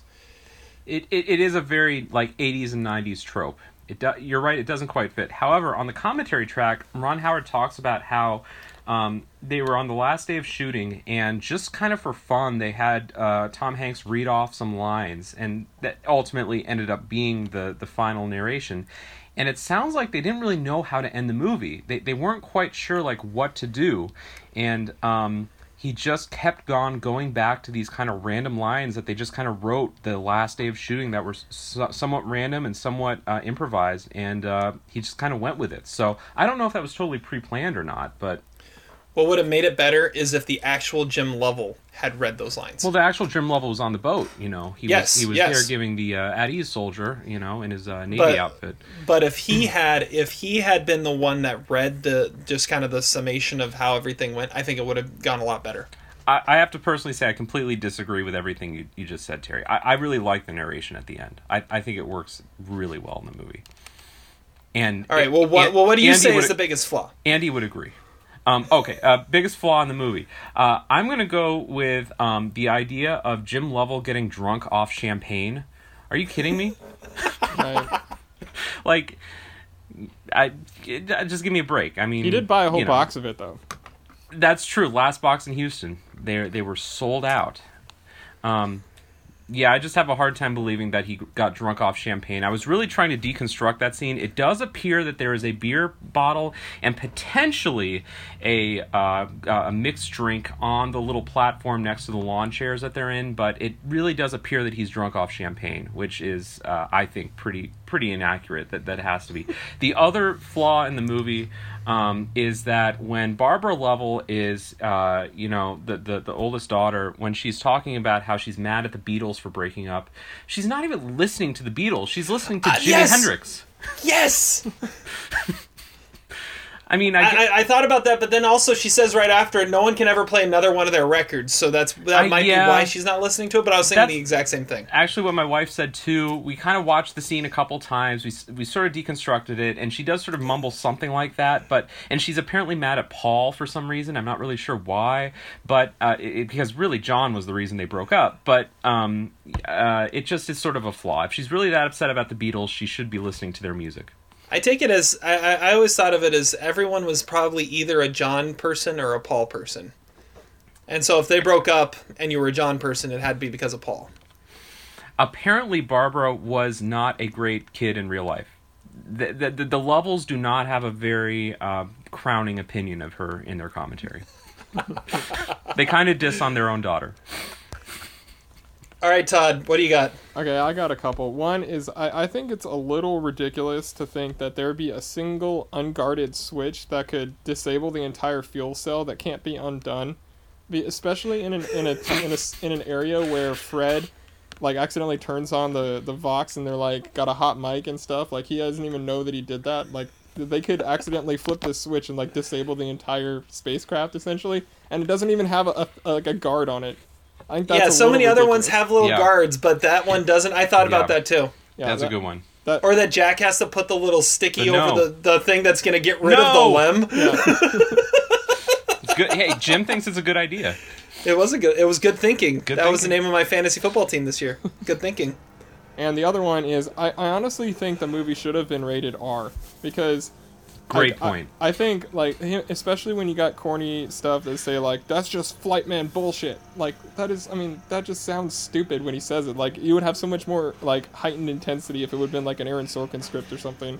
And it would have been a lot more, like, snappy and people would have talked the way you actually talk and not try to make it PG. And plus, like, Jax, he's a ladies' man. He should have, like, nailed that chick, like, in the beginning. Should have seen more in the shower. Yeah, especially, and it was at the time around, like, Wild Things. Like, he was, like, a hot commodity thing. Like, the whole, like, bacon bits and all that, whatever. Like, shit, you could have easily made this movie rated R and have a whole bunch more, like, appeal and gotten a whole bunch more people to watch the movie. But, instead it's PG, and it just kind of sounds corny at times. Well, and it's a terrible PG movie too. I mean, yes. I watch it, I'm like, there's no way this is a PG movie. It's PG-13. That is exactly what I thought you were going to say, Todd. Terry's exactly right. How is this movie a PG? There is so much swearing in this movie. There's so much cigarette smoking. This is not a kid's movie. But then you remember from the 90s, there were several movies that inexplicably had PG ratings for, like, no reason. Like The Spanish Prisoner, the David Mamet movie. That was PG. I'm not really sure why. And, like, all these directors, David Lynch made The Straight Story, which was G. I mean, there were, like, adult movies that for some reason had PG and G ratings, and this was one of the last movies that was not a kid's movie that was rated PG. My favorite example of that is Top Gun. Top Gun is a PG movie. Terms of Endearment is a PG movie. It has two There's several people in it. Flipping people off, and there's a love scene in Top Gun, and it's PG. I do agree with Todd, though. We needed more sex scenes in this movie, particularly with the Jack Swagger character. I think you're right. I think there was plenty of opportunity for that. Not that it would have had anything to do with the movie, but, let's give it an R, okay? No one cares. Or you just continue the scene in the backyard a little bit with where he's drunk off the champagne, idea. and while she looks at Mount Maryland, he mounts Maryland. Oh, there it is. There it is. All right, I've got one other flaw, and it's a really minor one. But why does Gene even bother with the overhead projector? Oh, I mean, great point. It busts out immediately, which is really funny. But what's the point? Why do you even bother with an overhead projector? It's just to show that he's, like, totally old school, and he's just like, screw it, and he just busts out the blackboard. Yeah. And then the other thing that always bothered me is, why do the astronauts change on the helicopter? They come out of the space capsule with their whites on that they wore the entire trip, and they get lifted up into the helicopter, and then in the helicopter they strip down and change into the navy blues that they come off the ship in, or come onto the aircraft carrier in. That's very interesting point, Terry. Which I think is what actually happened, but why? That's a great point. Yeah, I never understood that. Another very minor flaw I had is with the great character of Jimmy Wynn in this movie. Jimmy Wynn was... We've looked this up. We have looked this up before, sadly. So Jimmy Wynn was a baseball player, and he played for the Houston Astros. And on the night that they show him in this movie, it was a Monday night. It's when their broadcast was supposed to air, but all the networks dumped them, according to Henry. Trip to Pittsburgh. They made it look as exciting as a trip to Pittsburgh. They were actually playing the Dodgers that night, which is why I'm making my prediction, Dodgers versus Astros for the World Series. The Dodgers that night won 2-0. According to Jim Lovell's commentary on the movie, that was a very accurate scene. Everyone really was watching the Astros-Dodgers game, even at Mission Control. They really just didn't care about, their broadcast. But the flaw in this movie is that Jimmy Wynn that night went 0 for 3, and he didn't have an RBI or a run. So why are they showing him rounding third base? They show him rounding the bases, with the home run. Exactly. And curiously enough, that is Ron Howard's voice as the announcer of that baseball game. Oh, that's funny. I didn't know that. Okay, I have a couple more flaws that are more inaccuracies from real life, kind of like that. So, the first time we see Deke Slayton is in the scene where, Jim is answering the question about how do you go to the bathroom in space, and he goes, oh, well, here's Deke Slayton. He might be able to answer this better than I. Deke was one of the original Mercury astronauts. Deke never went to space. Jim Yeah, has that's been in absolutely space 3 times. He is much more qualified to answer that question than Deke Slayton is. That it was just his nonchalant way of introducing. I was like, no, he is not more qualified to answer this question than you are. You are much more qualified. So that was one. Another one, when he's staring up at the moon after Neil Armstrong walked on, he goes, "Oh, Apollo 8, we were so close, only 60 nautical miles down." It's like, yeah, you were that close, but Apollo 8 didn't take a LEM. They didn't take anything to land. Yeah, it was their job was to just go there and go around the moon to show, yes, we can get to the moon and come back. So it's like, oh man, we were so close. We could have made it on Apollo 8. No, you couldn't. You didn't have anything to actually land on the moon. The LEM wasn't ready yet. And then the third thing is when he finds out that he's going on Apollo 13, he says Al Shepard's ear infection flared up. He actually didn't have an ear infection. He had vertigo. And so Alan Shepard was the first American ever into space. And then he didn't fly again until Apollo 14 because he had a bad case of vertigo that lasted for most of the 60s. And he was not cleared to fly again until Apollo 14. And they were hoping he'd be ready for 13, but they grounded him. And so that's why he wasn't on that one. He went on 14. And he's the one that had the famous moment on the moon where he hits the golf ball and it flies for miles and miles and miles. Yeah. So anyways. I heard a similar thing about that. I also heard that Al Shepard was not quite as dedicated to the training regimen as the other astronauts. He was not quite as trained and experienced as Jim Lovell, which was maybe why he was, bumped for that mission. Well, and it's because he flew on that first mission and then was grounded for like the next several years. And so, I mean, he was the only Mercury astronaut to land on the moon. He was the only Mercury astronaut to actually fly on an Apollo mission. Well, no.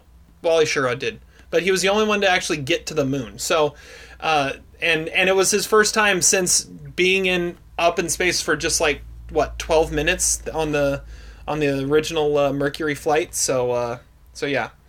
Anyways, that's one thing that always bothered me. It's like, no, it wasn't an ear infection. It was vertigo. And they just decided he wasn't ready yet, and because he probably wasn't going to be prepared enough. I had another issue too, which is that, when this explosion happens on the ship, it is a catastrophic explosion, right? They are looking out the window. They see that is the oxygen tank. This thing is gone.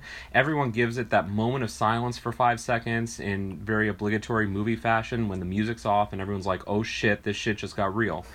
Okay? Everyone knows they are about to die. It's a big deal. And then Cy makes the suggestion, let's actually not go to the moon by turning off whatever he says to turn off. And then everyone freaks the frick out. Wait a second. You're telling me that, a second ago you were concerned about dying, and now you're more pissed off that you're not going to make it to the moon? Dude, 5 seconds ago you were going to die. Why are you so concerned about not making it to the moon anymore?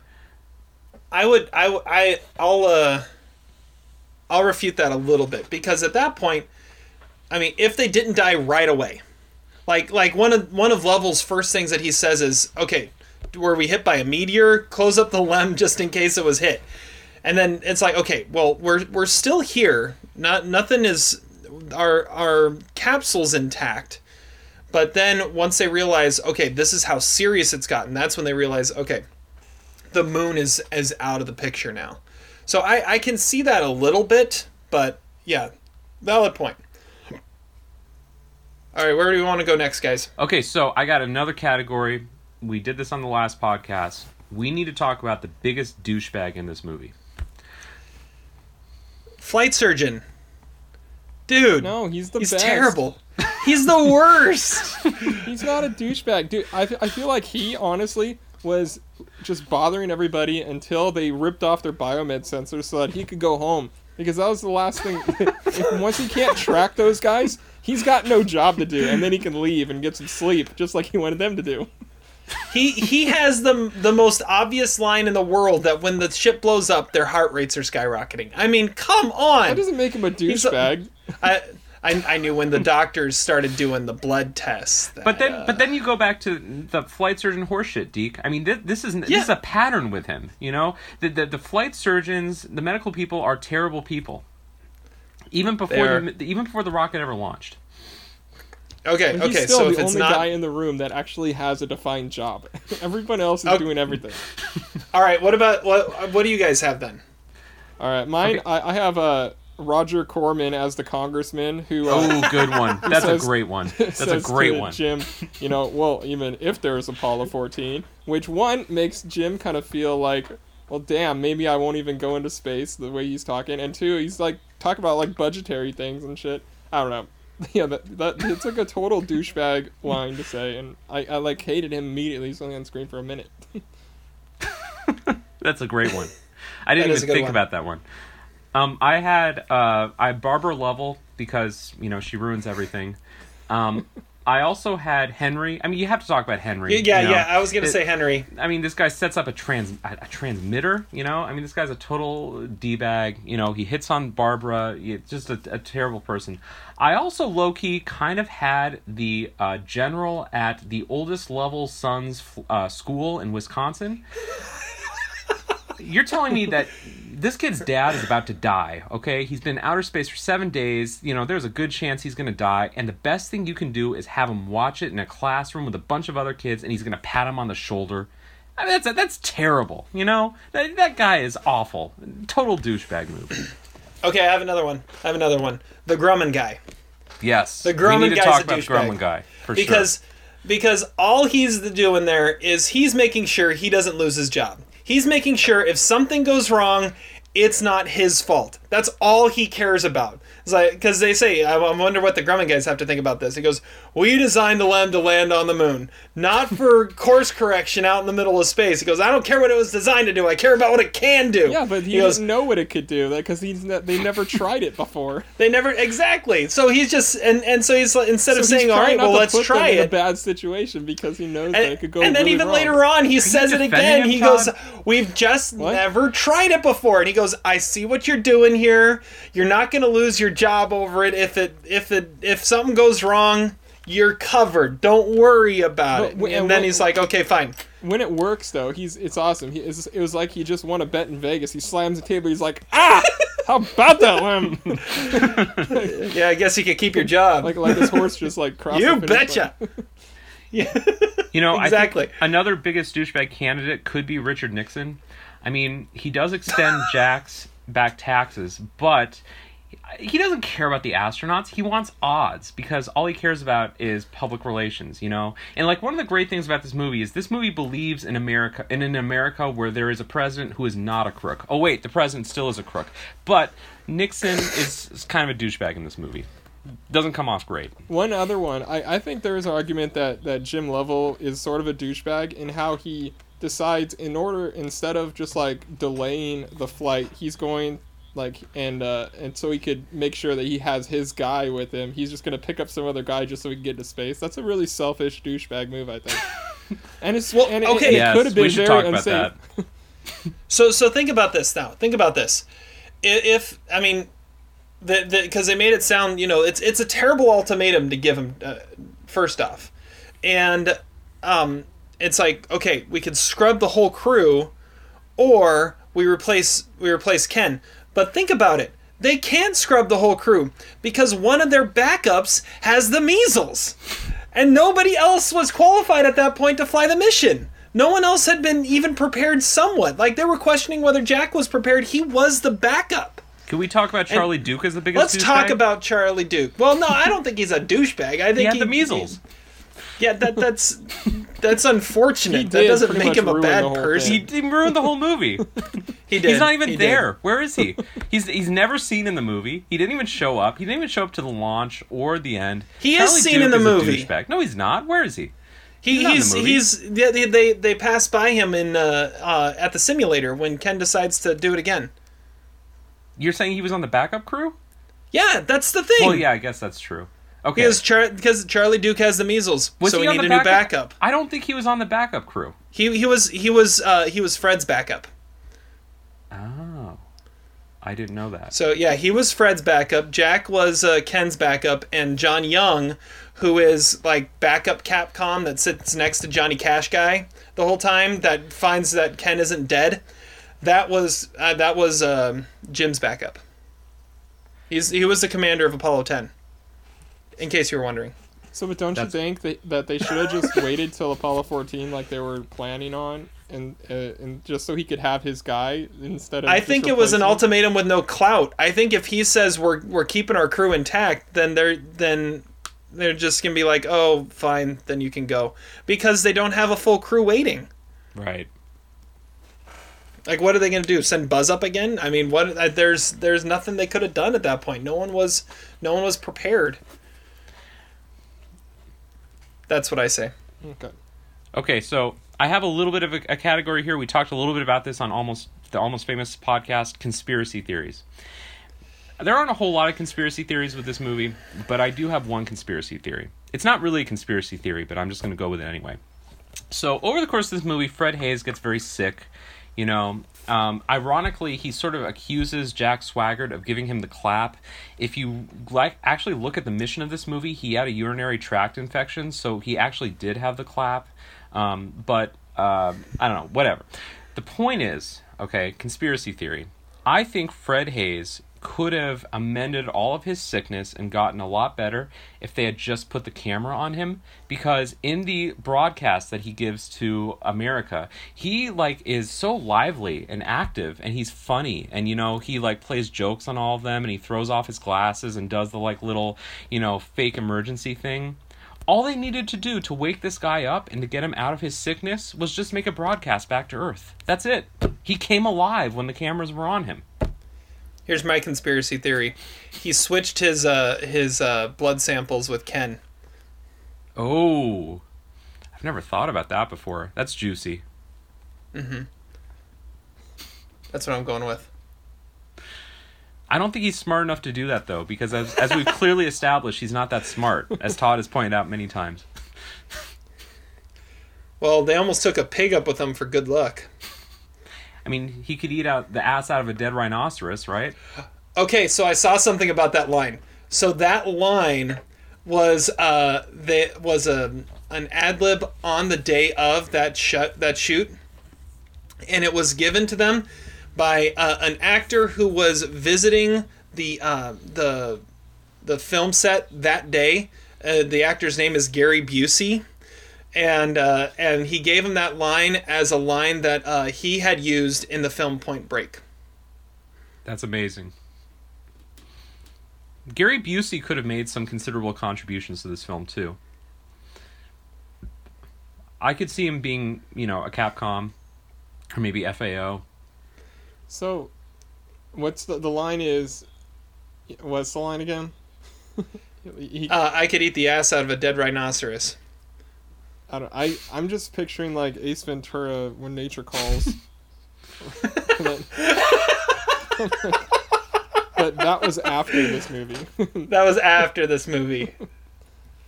I have another conspiracy theory about this movie. Okay. I think Cy knows that when Jack goes to stir the tank, something is wrong, because they show him right away puffing out his smoke from his cigarette, and he looks very frazzled and distraught. I think it definitely is something. It's either that or it is a continuity error where they had a shot of him realizing and they just snuck it in before the explosion happened. Cy knows. Cy is the MVP of about a 10-minute segment of this movie, and then you never see him again. And then you never see him again, except at the end. And his line about the back taxes. Well, I guess that's earlier, but yes. Cy for a 10-minute stretch of this movie, he's the only person that knows anything, and then he disappears. That would have been interesting. So here's another. Someone who was considered for Fred Haise, Michael Keaton. Fred Haise, that would have been interesting. Fred Haise needs to have a southern accent. He needs to be a country bumpkin from Mississippi with 55 kids. There was some other casting stuff here. I already mentioned Brad Pitt. Do you know... Okay, so... there it is. Another kind of random factoid I read up, I didn't realize. So Mary Haise, she's played by Betty Spaghetti, right? Yes, played by Betty Spaghetti. Betty Spaghetti was in 5 movies with Tom Hanks. Can you name the 5 movies she was in with Tom Hanks? Well, A League of Their Own and Apollo 13 or 2. Okay, so I guess 3 others? Green Mile? No. No. Road to Perdition. No. Big? Philadelphia. Oh no. Big is correct. Sleepless in Seattle. No. You suck, Terry. I do. Bachelor Party? No. But it's a movie from that era, before Tom Hanks was Tom Hanks. The Burbs. Oh, that's a great guess, but no. Bonfire of the Vanities. No. Joe versus Volcano? No. Underrated movie, by the way. I love Joe versus Volcano. Great movie. We should do a deep dive on that movie. We totally should. No one would listen to it. Not that anyone's listening to this shit. The answer is, you want the answer? Yeah, go ahead. The answer is Nothing in Common with Jackie Gleason as Tom Hanks' father. And what was the other one? That Thing You Do. Oh. Okay. I forgot she was. I could see that. I don't remember her. All right, well, we haven't talked about this yet. Todd alluded to it. Kathleen Quinlan, is she the MVP of this movie? Oh, or excuse me, not MVP, LVP, least valuable player.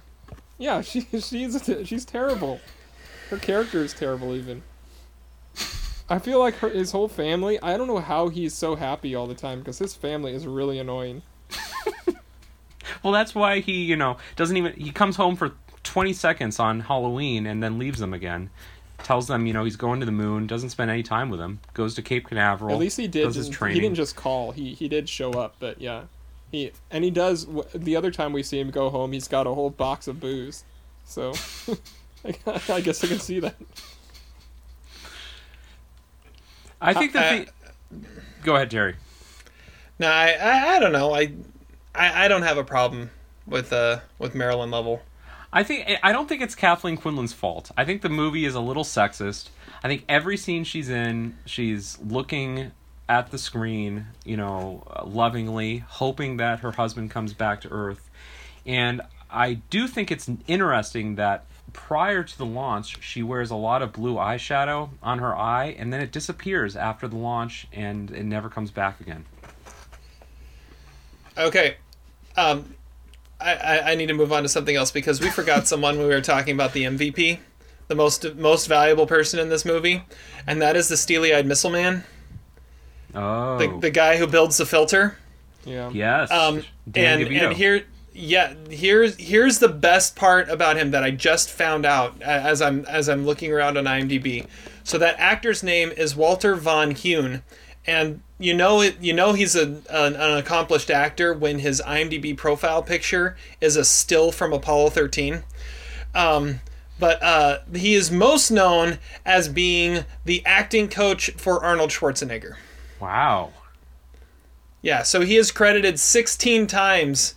Well, maybe not all 16 of them, but he's credited like 12 times as being Arnold Schwarzenegger's acting coach in movies. And then he's been in only a couple, including several Arnold Schwarzenegger movies like Jingle All the Way and Terminator 3. I always wondered in that scene when they make the filter why no one... why is there a spacesuit there?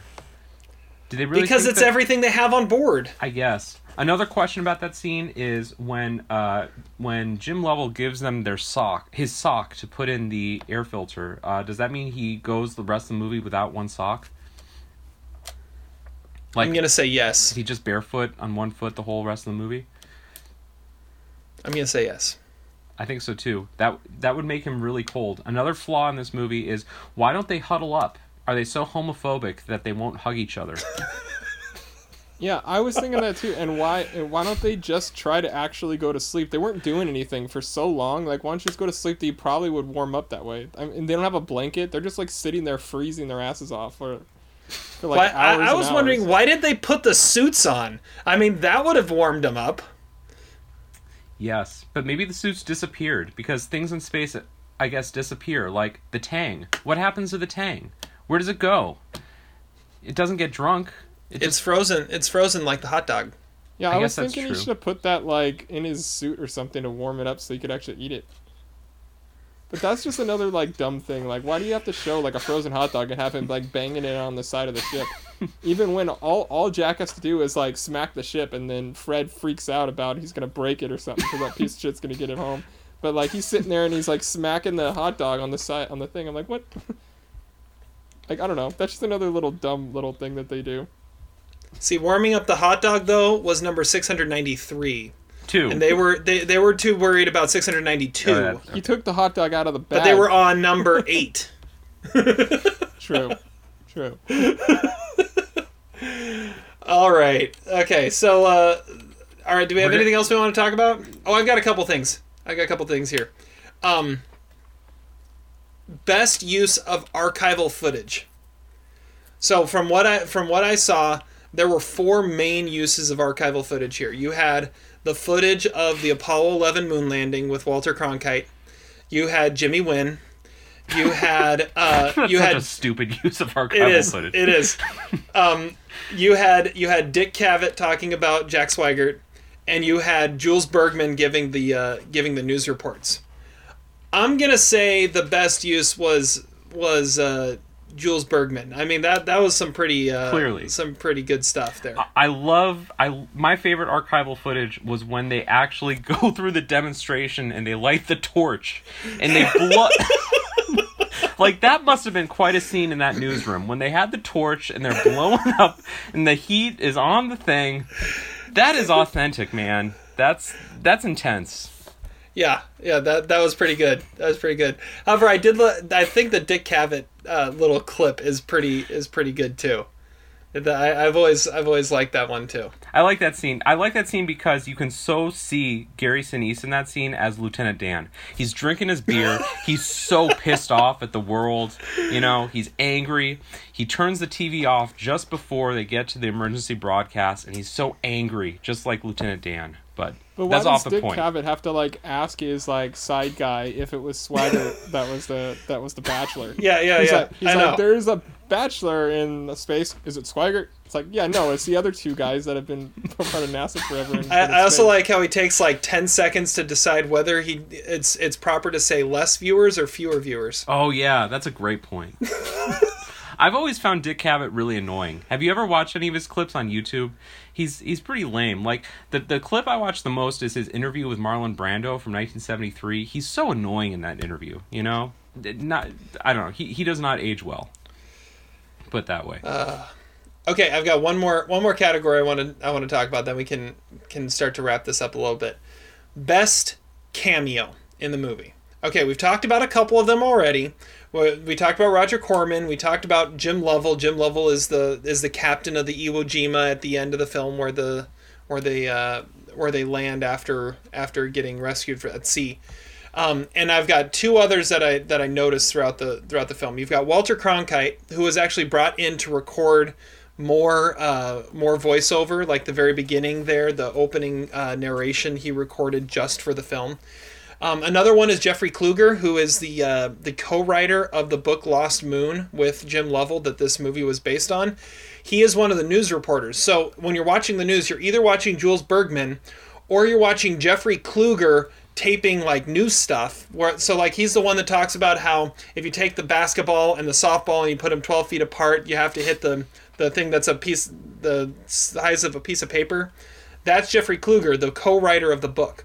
So, best cameo, I'm going with Cronkite because he's Walter Cronkite. I mean, you got to go with Cronkite, right?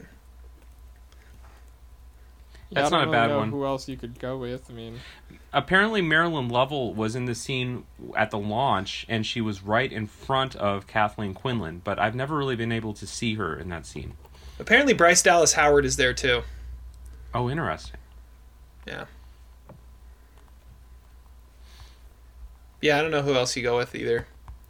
Cronkite. I mean, it's just like when they're in the when they're getting ready to watch the Apollo 11 landing. It's like, who do we want? We want Cronkite. I mean, that's all you can go with. I had another question about that scene. Well, it was more of an observation than a question, which is that I think it's really unique and interesting how at the Lovell house the TV is on the floor. Like, I guess that's a thing they did in the 70s, but like everyone's like looking down at the TV and they like sit on the ground. Like that seems so weird now. You know, I know it's this movie's like 50, you know, this movie's portraying something that was 50 years ago, but did people really put the TV on the ground? I'm gonna say yes. I would assume so, but it's just it's kind of jarring to watch. Well, and I know what they did is they it's jarring. I know what they did is they had old photos of the Lovell household to help them recreate what it looked like for that scene. So I'm assuming that's what it actually looked like. So but I wouldn't go as far as jarring, but it's unusual. It was noticeable when I watched it last night. Like, why are they looking down? Why wouldn't you put your There TV were on a people stand? sitting on the floor while he was getting squished by his mommy. exactly. I guess. And the pat on the head from the priest who's there for some reason. Another flaw is like someone says at one point, we got a wicked shimmy up here. I don't think any of them were from Boston. Who says we got a wicked shimmy? That's a pretty Guy guy from bangs and Mississippi. shimmies. That's a good one. All right. All right, Well, Todd. I believe you have some trivia for us. Yeah, I mean, I don't even know why I'm heading trivia. You guys know this movie so well. Like, I didn't like go so far as to like pick up like what's behind Ben Fongtori's head or anything like that. So, it was Elaine May and Mike Nichols. So Terry had the idea of doing this one of you at a time, and the other one steps out for a minute. So Terry, go off, and we'll wave you back in when after I'm done getting Zach's answers. Okay, so I'm just gonna take my headphones out and then I'll be watching. Okay. So yeah, Okay. yeah, That okay, works. all right. All right. So we got 7 questions. Oh, God. One of them has somewhat been answered, but there are 14 possible answers, so some of them are multiple part questions. Okay, number 1. What military academy does Jim's son go to? It's in Wisconsin, the St. John's Academy. Okay, that's correct. Who were the men that Jim rattles off in the backyard while he's staring into the sky like Forrest Gump? Christopher Columbus. Oh, shoot. Christopher Columbus. Yeah, I can't remember the other one. Okay, that's 2 incorrect. The other ones were I think I Charles. have what, half point. Charles Lindbergh, Neil Armstrong. Yeah. I get a half point for that. Yeah, Come no, on. I mean, I'm giving you 1 point out of 3. So Okay. that's why I say there's 14 possible answers for 7 questions. Okay. So, where was the crew going to broadcast from on the moon? From Mora Highlands. Okay, that's correct. Who is the ABC science editor? Jules Bergman? Yeah, we kind of already answered that one. Yeah, so- we answered that. What is the only thing that Neil Armstrong says to Blanche? Did Jimmy make Eagle Scout? Yeah, that's correct. That's sad that I know that. I need a life. On the helicopter that takes them at the end, an animal is painted on the door. What is the animal? A frog. That's correct. And Too easy. what are the 5 things that are needed to build the filter? A sock. The cover of the flight plan. A tape. What kind of tape? Duct tape. Yeah. That like the square peg and the round cartridges. Does that count? No, you gotta have the name. This is not a government operation, Todd. This is as I don't obscure know. as I could get with these questions. That's all I got. All right, so I'm you done. got 2 right. All right. You missed the sock was not one that they mentioned. So Well, but that was part of the filter, though. They needed the sock. The correct answers were the flight plan cover, 2 lithium hydroxide canisters, gray/duct tape, 2 LCG bags, and the red suit hoses. Okay. Got it. Okay. All right. You could, okay, he can be up for this one. Okay. All right, hold on. Zach doesn't need to be out for this. I mean, he can listen in if he wants to, Okay. right? Because he's already heard them all. Yeah, join back in, Zach. Okay. All right. I think it'll be good to hear him get beat live. Okay. Okay, so there are 7 questions and there are 13 possible points. And I'm not going to tell you what Zach got. Okay. So number 1. Can you so I don't even get to know what his score was or anything? I don't know. Should I tell him what your score was, Zach? No. Okay. Okay. Number 1. What military academy does Jim's son go to?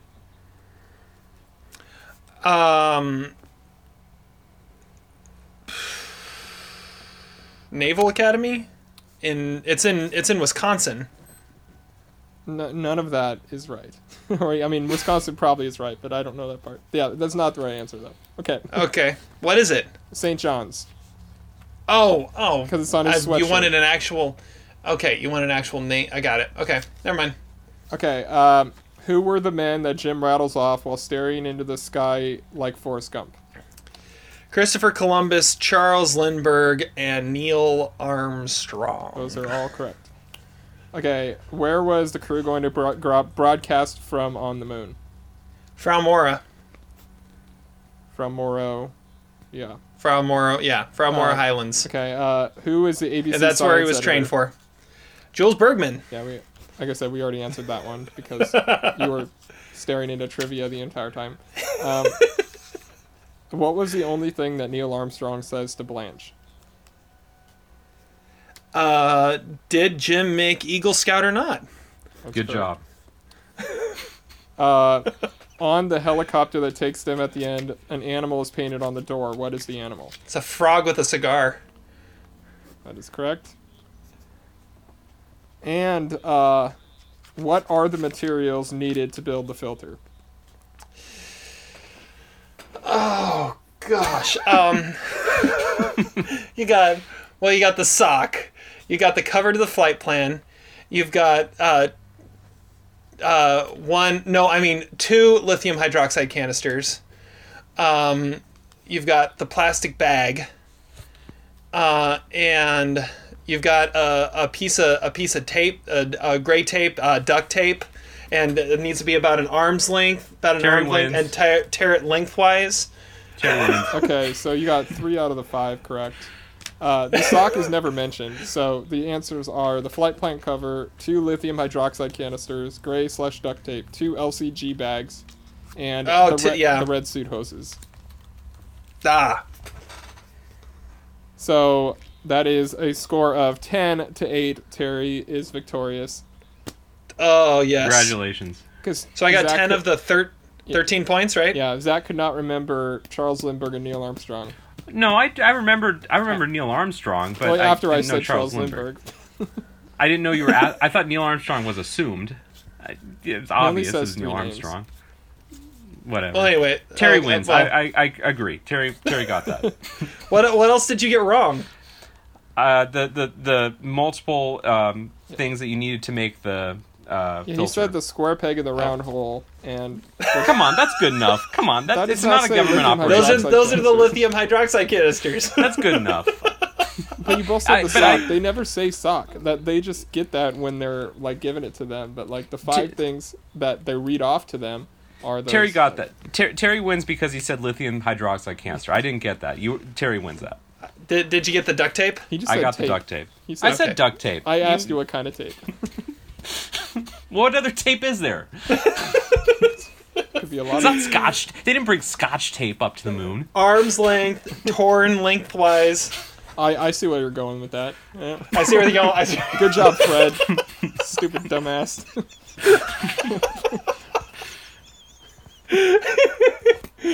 I did get the St. John's Academy, though. You didn't get that. Oh, you did? I did not get St. John's Academy. I don't know if I would have come up with St. John's He Academy. was wearing I knew a it was in shirt. Wisconsin, though. He had a shirt of St. John's Academy at the beginning of the movie. At the I was trying to- launch when- party. when he wasn't going to get a haircut. Yeah. I'm not gonna lie. I spent probably a good 20 minutes trying to figure out what kind of champagne it was, but I could not get a freeze frame of the box. Like he moves it so fast, like it's like facing his chest, and then he like whips it around, and I was like, man, I could almost see what it says. That would have been the perfect question because I know neither of you have gotten it. Yeah, that would have been an awesome question to get. Okay. Well, I think that wraps things up here. Let's move on to a quote of the day. And I'm going to go first with a quote from Apollo 13 that I think, I'm going to steal Zach's line here, I think pretty well sums up this podcast. It's near the end when the director is talking, or they're talking about all the different problems, and Henry's talking to Joe Spano, who's one of the directors, and he goes, "I'm aware of the issues, Henry. This could be the worst disaster NASA's ever faced." And Gene just turns and says, "With all due respect, sir, I believe this is going to be our finest hour." And that's how I feel about this episode right here. This could have been the worst disaster that we'd ever faced, but I believe it's our finest hour. Successful failure, if you will. Yeah, exactly. All right. Zach, what do you got? You stole my line, Terry. Screw you. You beat me in trivia. You steal my line. You are no steely-eyed missile man. All right, well then we'll go to Todd next, and then we'll come back to you. Todd, quote. Okay, well, this is a quote I actually quote a lot for random reasons, but I feel like it describes this podcast, and that is from my favorite character, Dr. Chuck. Now we're losing all three of them.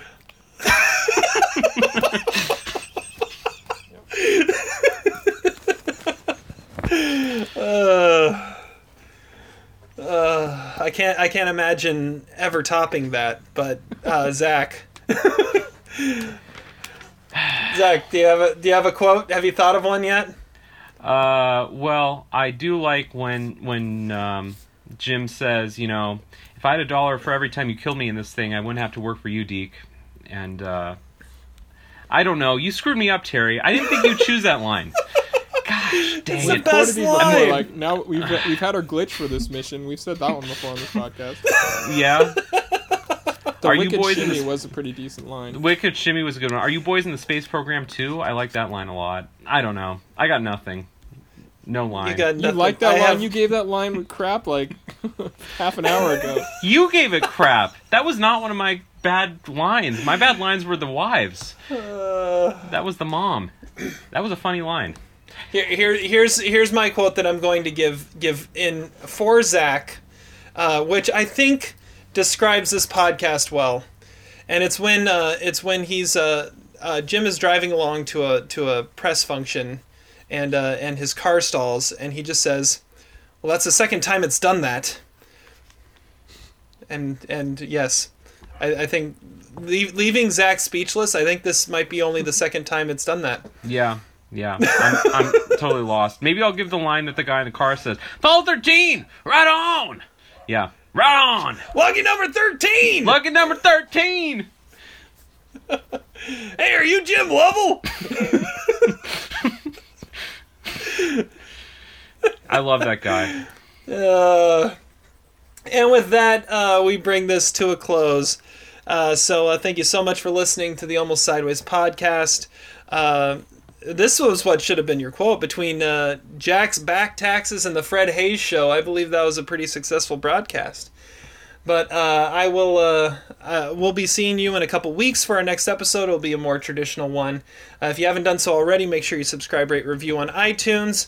Find us at almostsideways.com. Find us on Facebook. Find us on Twitter. If you have any questions for us before our next episode, you can use the hashtag AskAlmostSideways, and we'll answer them on the air. But with that, we wish you a pleasant evening. Despite your crass behavior, I'm glad we were able to do this together.